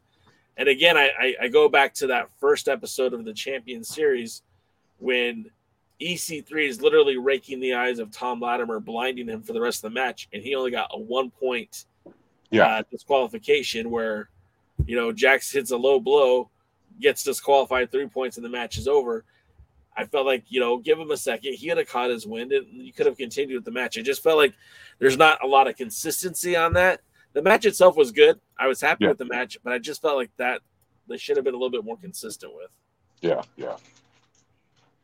But as we know, consistency isn't always important in the NWA. It's not their strong suit. Nope. But hopefully next year that changes. Well, I mean, Poyo came on here, or not on this one, but on the pre-party and said, "Hey, you guys, just be patient." Yep. I told Poyo, "No, we're not going to be patient. We're wrestling fans. That's counterintuitive. That's not in our DNA." It is not. But the show has been getting better. Yes. Yes. Dave Scooby says Scott Wheeler could be the modern day Danny Davis. I forgot about Danny Davis with all that. Right. I just hope he gets the singlet and the white. What's it called? Nobody wants to see that shit. Fair enough. Nobody wants to see that. That'd be like me trotting out in a banana hammock. Nobody wants to see that. Look, your missus might want to see it. Somebody wants to see it. No, she doesn't. Fair enough. No, she doesn't. That takes us to the Taylor versus. Are you gonna come over here for a second? Come here. That takes. Oh, do you have a baby in your arms? I have the baby. I have the grandbaby. See? Yes, you're on the TV now. What a sweetheart. You can't take it. Oh man, you're gonna give me baby fever. All right, lose that real quick. Oh yeah, no, I'm still not sleeping through the night, so I'm not in any rush. Taylor and Hawk, as I was talking about earlier, was a match that really impressed me. Both these guys are more known as tag team wrestlers, but in this particular match, they had a really good back and forth. Match starts off with Taylor refusing to shake the hand of Hawks, kind of a sign of things to come. It turns into a good old-fashioned wrestling match. There's a lot of cool spots where Taylor tries to no-look that leapfrog from behind, and then Hawk just catches him midair and just slams him to the ground. It's like, don't disrespect me, boy. Yeah. If you're going to do that leapfrog, you better look me in the eyes. Otherwise, I'm going to sneak up on you. The match did go back and forth quite a bit. Taylor gains a lot of momentum when he slams Luke's face onto the ring apron, where that would force Luke to spill out to the arena floor. And, they just kind of went back and forth. It was a very rough and tough tumble kind of match. What you'd expect from Luke, but not necessarily what you would expect from Taylor. And then at one point, you've got Taylor on the top turnbuckle trying to fight Luke off from hitting that superplex or whatever, and then out of nowhere Taylor connects with his cradle shock for a pin count 1, 2, 3. Yeah. And I was pretty shocked by the finish. What did you think, Jeremy? I was shocked that Taylor got the win, but it was nice to see him get it against a former tag team champion. Or a former contender tag team champion, I should say. Right. Bridesmaid. It was exactly what I was expecting it to be between those two. They both match up really well size-wise, and style-wise they have similar styles, little different flourishes here and there, but style-wise they match up really well. And it was a really fun match to watch. Again, like you said, they're traditionally tag team guys, but this is an opportunity for them to branch out a little bit into the singles. With PJ, we want to see PJ go for that junior heavyweight, and then the national, the TV, the national, and then the world. Because he's definitely capable of getting there, and splitting him away from his dad, it allows that spotlight to be solely on him. And on the flip side of that, Luke is another one that fits very well into title pictures right now. And I think that would be a good route. But with them giving Taylor the win, I mean, that's a big win for him. It definitely sets up things down the road. If let's just say that that team, I forgot what team he was on. If hold on now, if Team Rock and Roll wins this thing, Taylor has an opportunity to go after a championship. That doesn't mean it has to be with his tag team partner, it means he can go after any title, including and not limited to a junior heavyweight championship held by team captain Kerry Morton. Taylor's not a heavyweight; he's a smaller guy. Yep. And we might be seeing that happen. Maybe that's why he got the victory here. I also, going back to our boy Luke Hawk, who I have nothing but the utmost respect for, when you mentioned that PJ could be potentially a world junior heavyweight competitor and move on up. I mean, Luke is a guy, I don't want to see him in the junior heavyweight division, but I can certainly see him and Jordan Clearwater having a series of matches for that TV title. And I think that'd be a hell of a good thing for Clearwater too, because working with a guy like Luke Hawk, who's been around for some time, could certainly, help season an already well-seasoned Clearwater. And he has.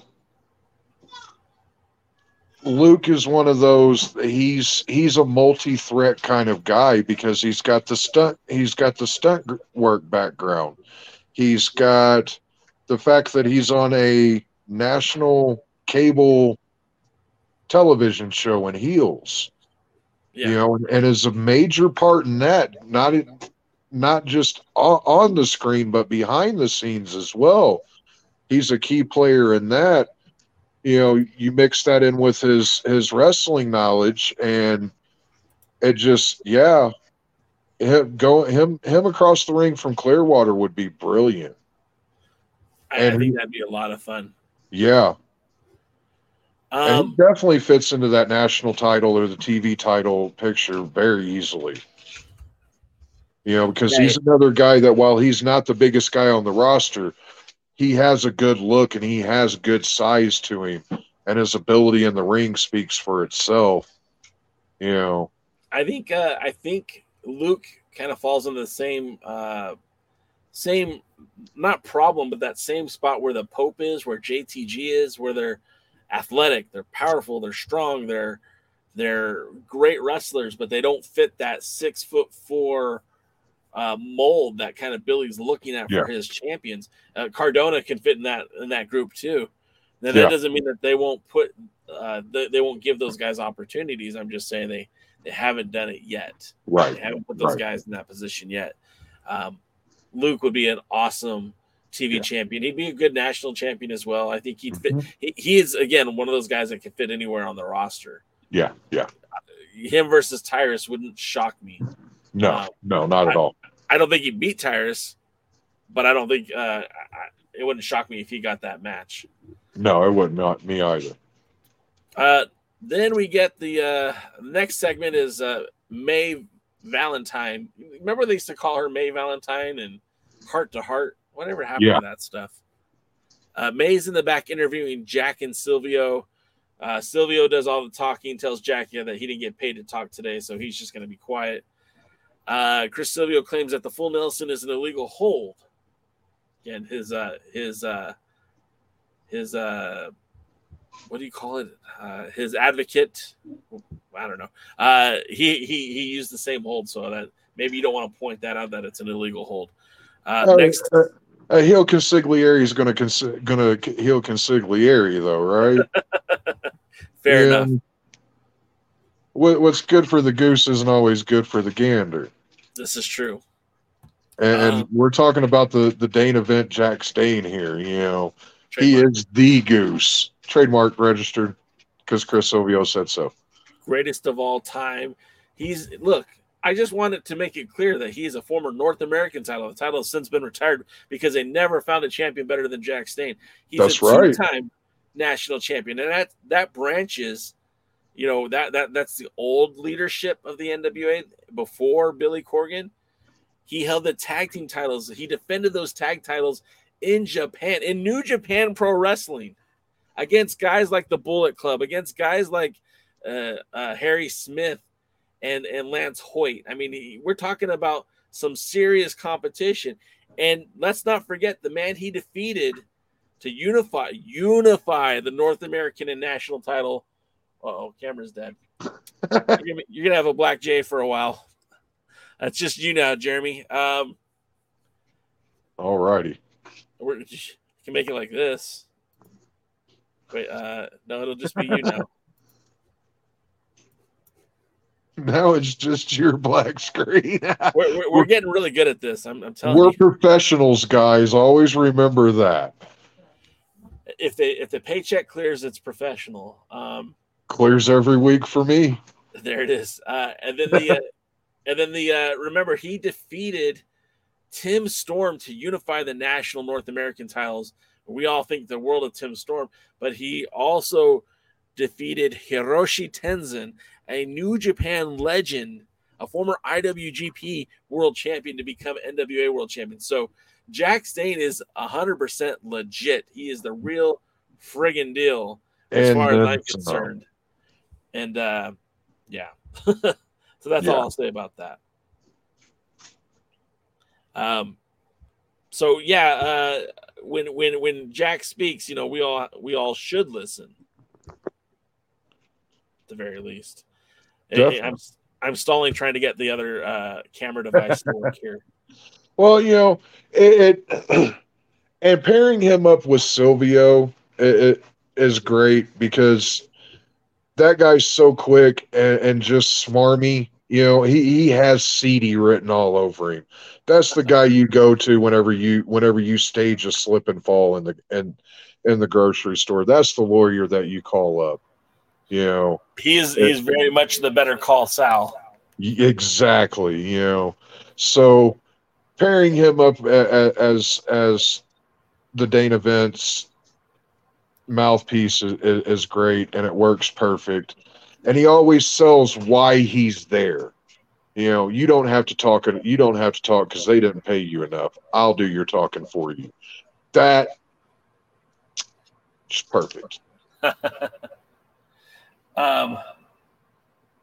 Dave Scooby says, "Are you guys liking the 2-person commentary booth?" And I do. I do.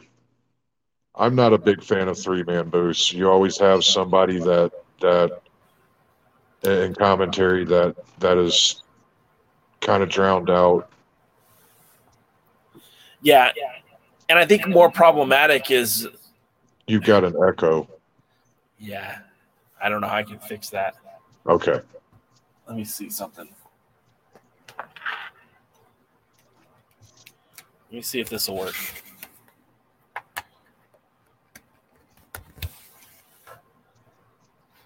How about now? It's not as bad. Well, we'll run with it. Let's do this. I like it. We got a few more minutes left. I'm a little stoned anyway still, so it's kind of trippy. So, yeah, you're even feeling it more than let me see. Okay, so I guess then the next thing that we could talk about here is the main event, a match that went way harder than it should have, and that was the matchup. You know, Heebs actually pointed that out on our Discord channel. If you guys aren't a part of the Discord, the link is in the video description. Yep. If you can't get through that way, just DM any one of us on social media. You can get me at the Alliance blog. We'll get you a link there because we do a lot of fun discussion on our Discord page. Sometimes I show some exclusive photos that you can't see anywhere else. Plus, we do a lot of Marvel talk, oddly enough. So, and my GIF game is on point on there. Or GIF. Is it GIF or GIF? Whatever. No. It's on point. It's whatever you want it to be. Yeah. So let's get back to the main event, which is kind of funny that they made this the main event. Colby Corino versus AJ Kazana. Again, when you had the two national champions or former national champions, you had that Trevor Murdoch in the tag team match. Any one of these could have been a world title match any one of these could have been the main event for the show. And they chose Colby Corino versus Kazana. And Colby Corino already had a victory over Kazana at one point. These guys really put together a fun match. I was surprised how good Kazana looked because I'm not a Kazana fan at all. I'm not a big Kazana guy at all. Colby was really out there trying to finesse Kazana. AJ Kazana is trying to use power and his size to his advantage. So you had a very good styles clash. It was just a lot of fun seeing it go back and forth. And one of the cool things was that Colby was looking for a submission victory because he knew that would take him ahead in the points. He ends up getting that victory with the crossface chicken wing, and Team Rebellion wins 6 to Team Gold 3. Team Gold not eliminated, but certainly not in a good position. Right. What do you think of this one? This one was probably the sleeper match for me. After watching it, I was confused as to why that they were making it the main event. But after seeing it, I knew exactly why, because it went a lot harder than it should have. It was a lot better than it should have been, and I credit a lot of that to just the ring ability and knowledge that Colby has, and to an extent AJ, even though he hasn't been in for very long, that's in his DNA, and he does. I don't want to say he looks like a natural, but I think that if he had gotten involved at a younger age, we would have a very different opinion of him if we had just gotten introduced to him now. You know what I mean? If he had 7 years or so under his belt before we got introduced to him to the 2 that he's got right now, 2 or 3, I think he would be in a different. I think we'd be discussing him a little bit differently, because he's not a guy that I'm big on either.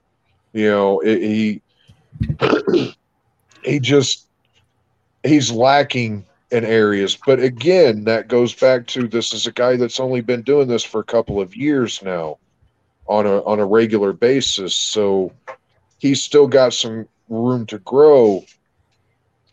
And this was a really good, solid match, and it's nice to see Colby going out there and putting on these matches. And these are the last ones that we're going to get to see of him in the NWA, possibly for the foreseeable future. So he's going out there and he's given us, as Meltzer would put it, 5- and 6-star matches, and I mean, just knocking them out of the park. And on a side note, I just want to say that little clip that they had, the card picture, the match card picture that they had of him, I would not leave that man alone with anyone with that look that he had on his face in that picture. That's just a sinister looking grin on his face with the little mustache and everything. That just, I'm going to rob your grandma, your grandpa, your cousins, your auntie, and then I'm going to help them look for it. Yeah. This is one of those deals. He had told DKM why he grew that mustache out, because it was like some sort of Halloween costume. Yeah. And he got so much heat at the next live event he was at that he just decided to keep it. And it's a great heat getter. I mean, even outside of wrestling, I don't know if you watched Orange is the New Black, but one of the guys on there was called Porn Stash. He was a corrections officer on there, and he had this glorious porn stash. God awful looking, but glorious at the same time, And it's mustaches like that are just heat getters. Cody in WWE, when he had the mustache, you're right, that was a heat getter. I don't know what it is, but mustaches are heat getters. That's why I probably don't have. That's why I don't wear one. I don't. I shave all that. That's all shaved right there. I just got little Fu Manchus on the side. Years ago, I used to go with just the beard. They called it the Abe Lincoln. I used to do mutton chops. I used to go with the mustache into the sideburns and no goatee. The wife doesn't care for it much, though, so I just started growing it all. Same. Wife likes this. Yep. Wife likes the burly guy. Well, I guess that's going to do it because we covered Power. We covered what's going on in the NWA. We even covered what's going on in the United Wrestling Network. Jeremy, what else do we want to talk about? Is there anything else on your mind? No. Oh, don't forget Fozzy. We got a cheap plug in there for Chris Jericho and his band. Yes. Just go support your local Fozzy cover band. I know there's one out there. There better not be. You know what's odd is Fozzy started out as a cover band. Mongoose McQueen. Yep. Well, in that case, let's do the close for the show. Of course, appreciate your time this week, Jeremy. It's always a pleasure to have you as part of this show as well as the other Alliance guys, which will be back. I'll be back on Tuesday for the pre-party. And then on Wednesday, we're going to have an accumulation of the Alliance guys, the Alliance guys directory, all of the Alliance guys. And that's going to be basically the finale of the year because as far as I know, there won't be any more live pre-parties or live Alliance guys shows until January. Now, you guys might surprise me, Jeremy. I don't know, you and Scoob and Tim could decide to run, but I don't know about that. I don't know. I haven't heard anything yet. If that they decide to, I'm down. Well, there you go. Maybe I could get Scoob to do an episode of the pre-party. There you go. The story writes itself. I think we should do that. I think we should. You hear that, well, Dave? Anyways, we're going to wrap it up here. Again, we are the Alliance guys. You can see us every Tuesday, Wednesday, and Thursday here on youtube.com/the Alliance blog. You can also follow us on Twitter, Twitch, TikTok, Instagram, Facebook. You can follow Jeremy at HJWOTS. That's Wrestling with the MMA, don't you know? And you're going to start making your own content soon, right? Yes. I am working on that. I had planned on having something out this past weekend, but I had a toothache and had to postpone that. So I am working on that, and I'm going to get my production value up on it before I release it. Have little fadeaways and all the little flourishes, make it look professional because we're professionals. That's what you keep saying. Oh, we're not. We're not. But so once you do have that out, we'll make sure to share that on the Alliance blog. But again, if you haven't done so already, go follow Jeremy on Twitter. And again, if you guys want to get into that Discord, just jump on the account. Of course, we have unlimited access. So if you want to be on board, come on board.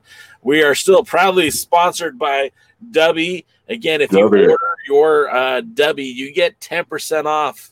And a little bit comes back my way. Plus, we have merchandise, new T-shirts. The newest one you guys should go check out. It's an homage to the Silverhawks. I love it. I think you will too. You got to check that one out. Jeremy, that might be on your Christmas list. That may be.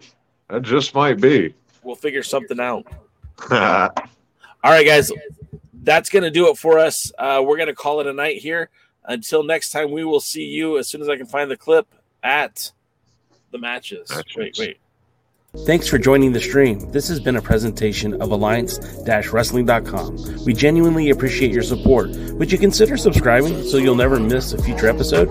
I'd also like to remind you we do a live stream every Tuesday at 5 p.m. before NWA Power. You can find us on social media at The Alliance Blog. And until next time, we are The Alliance.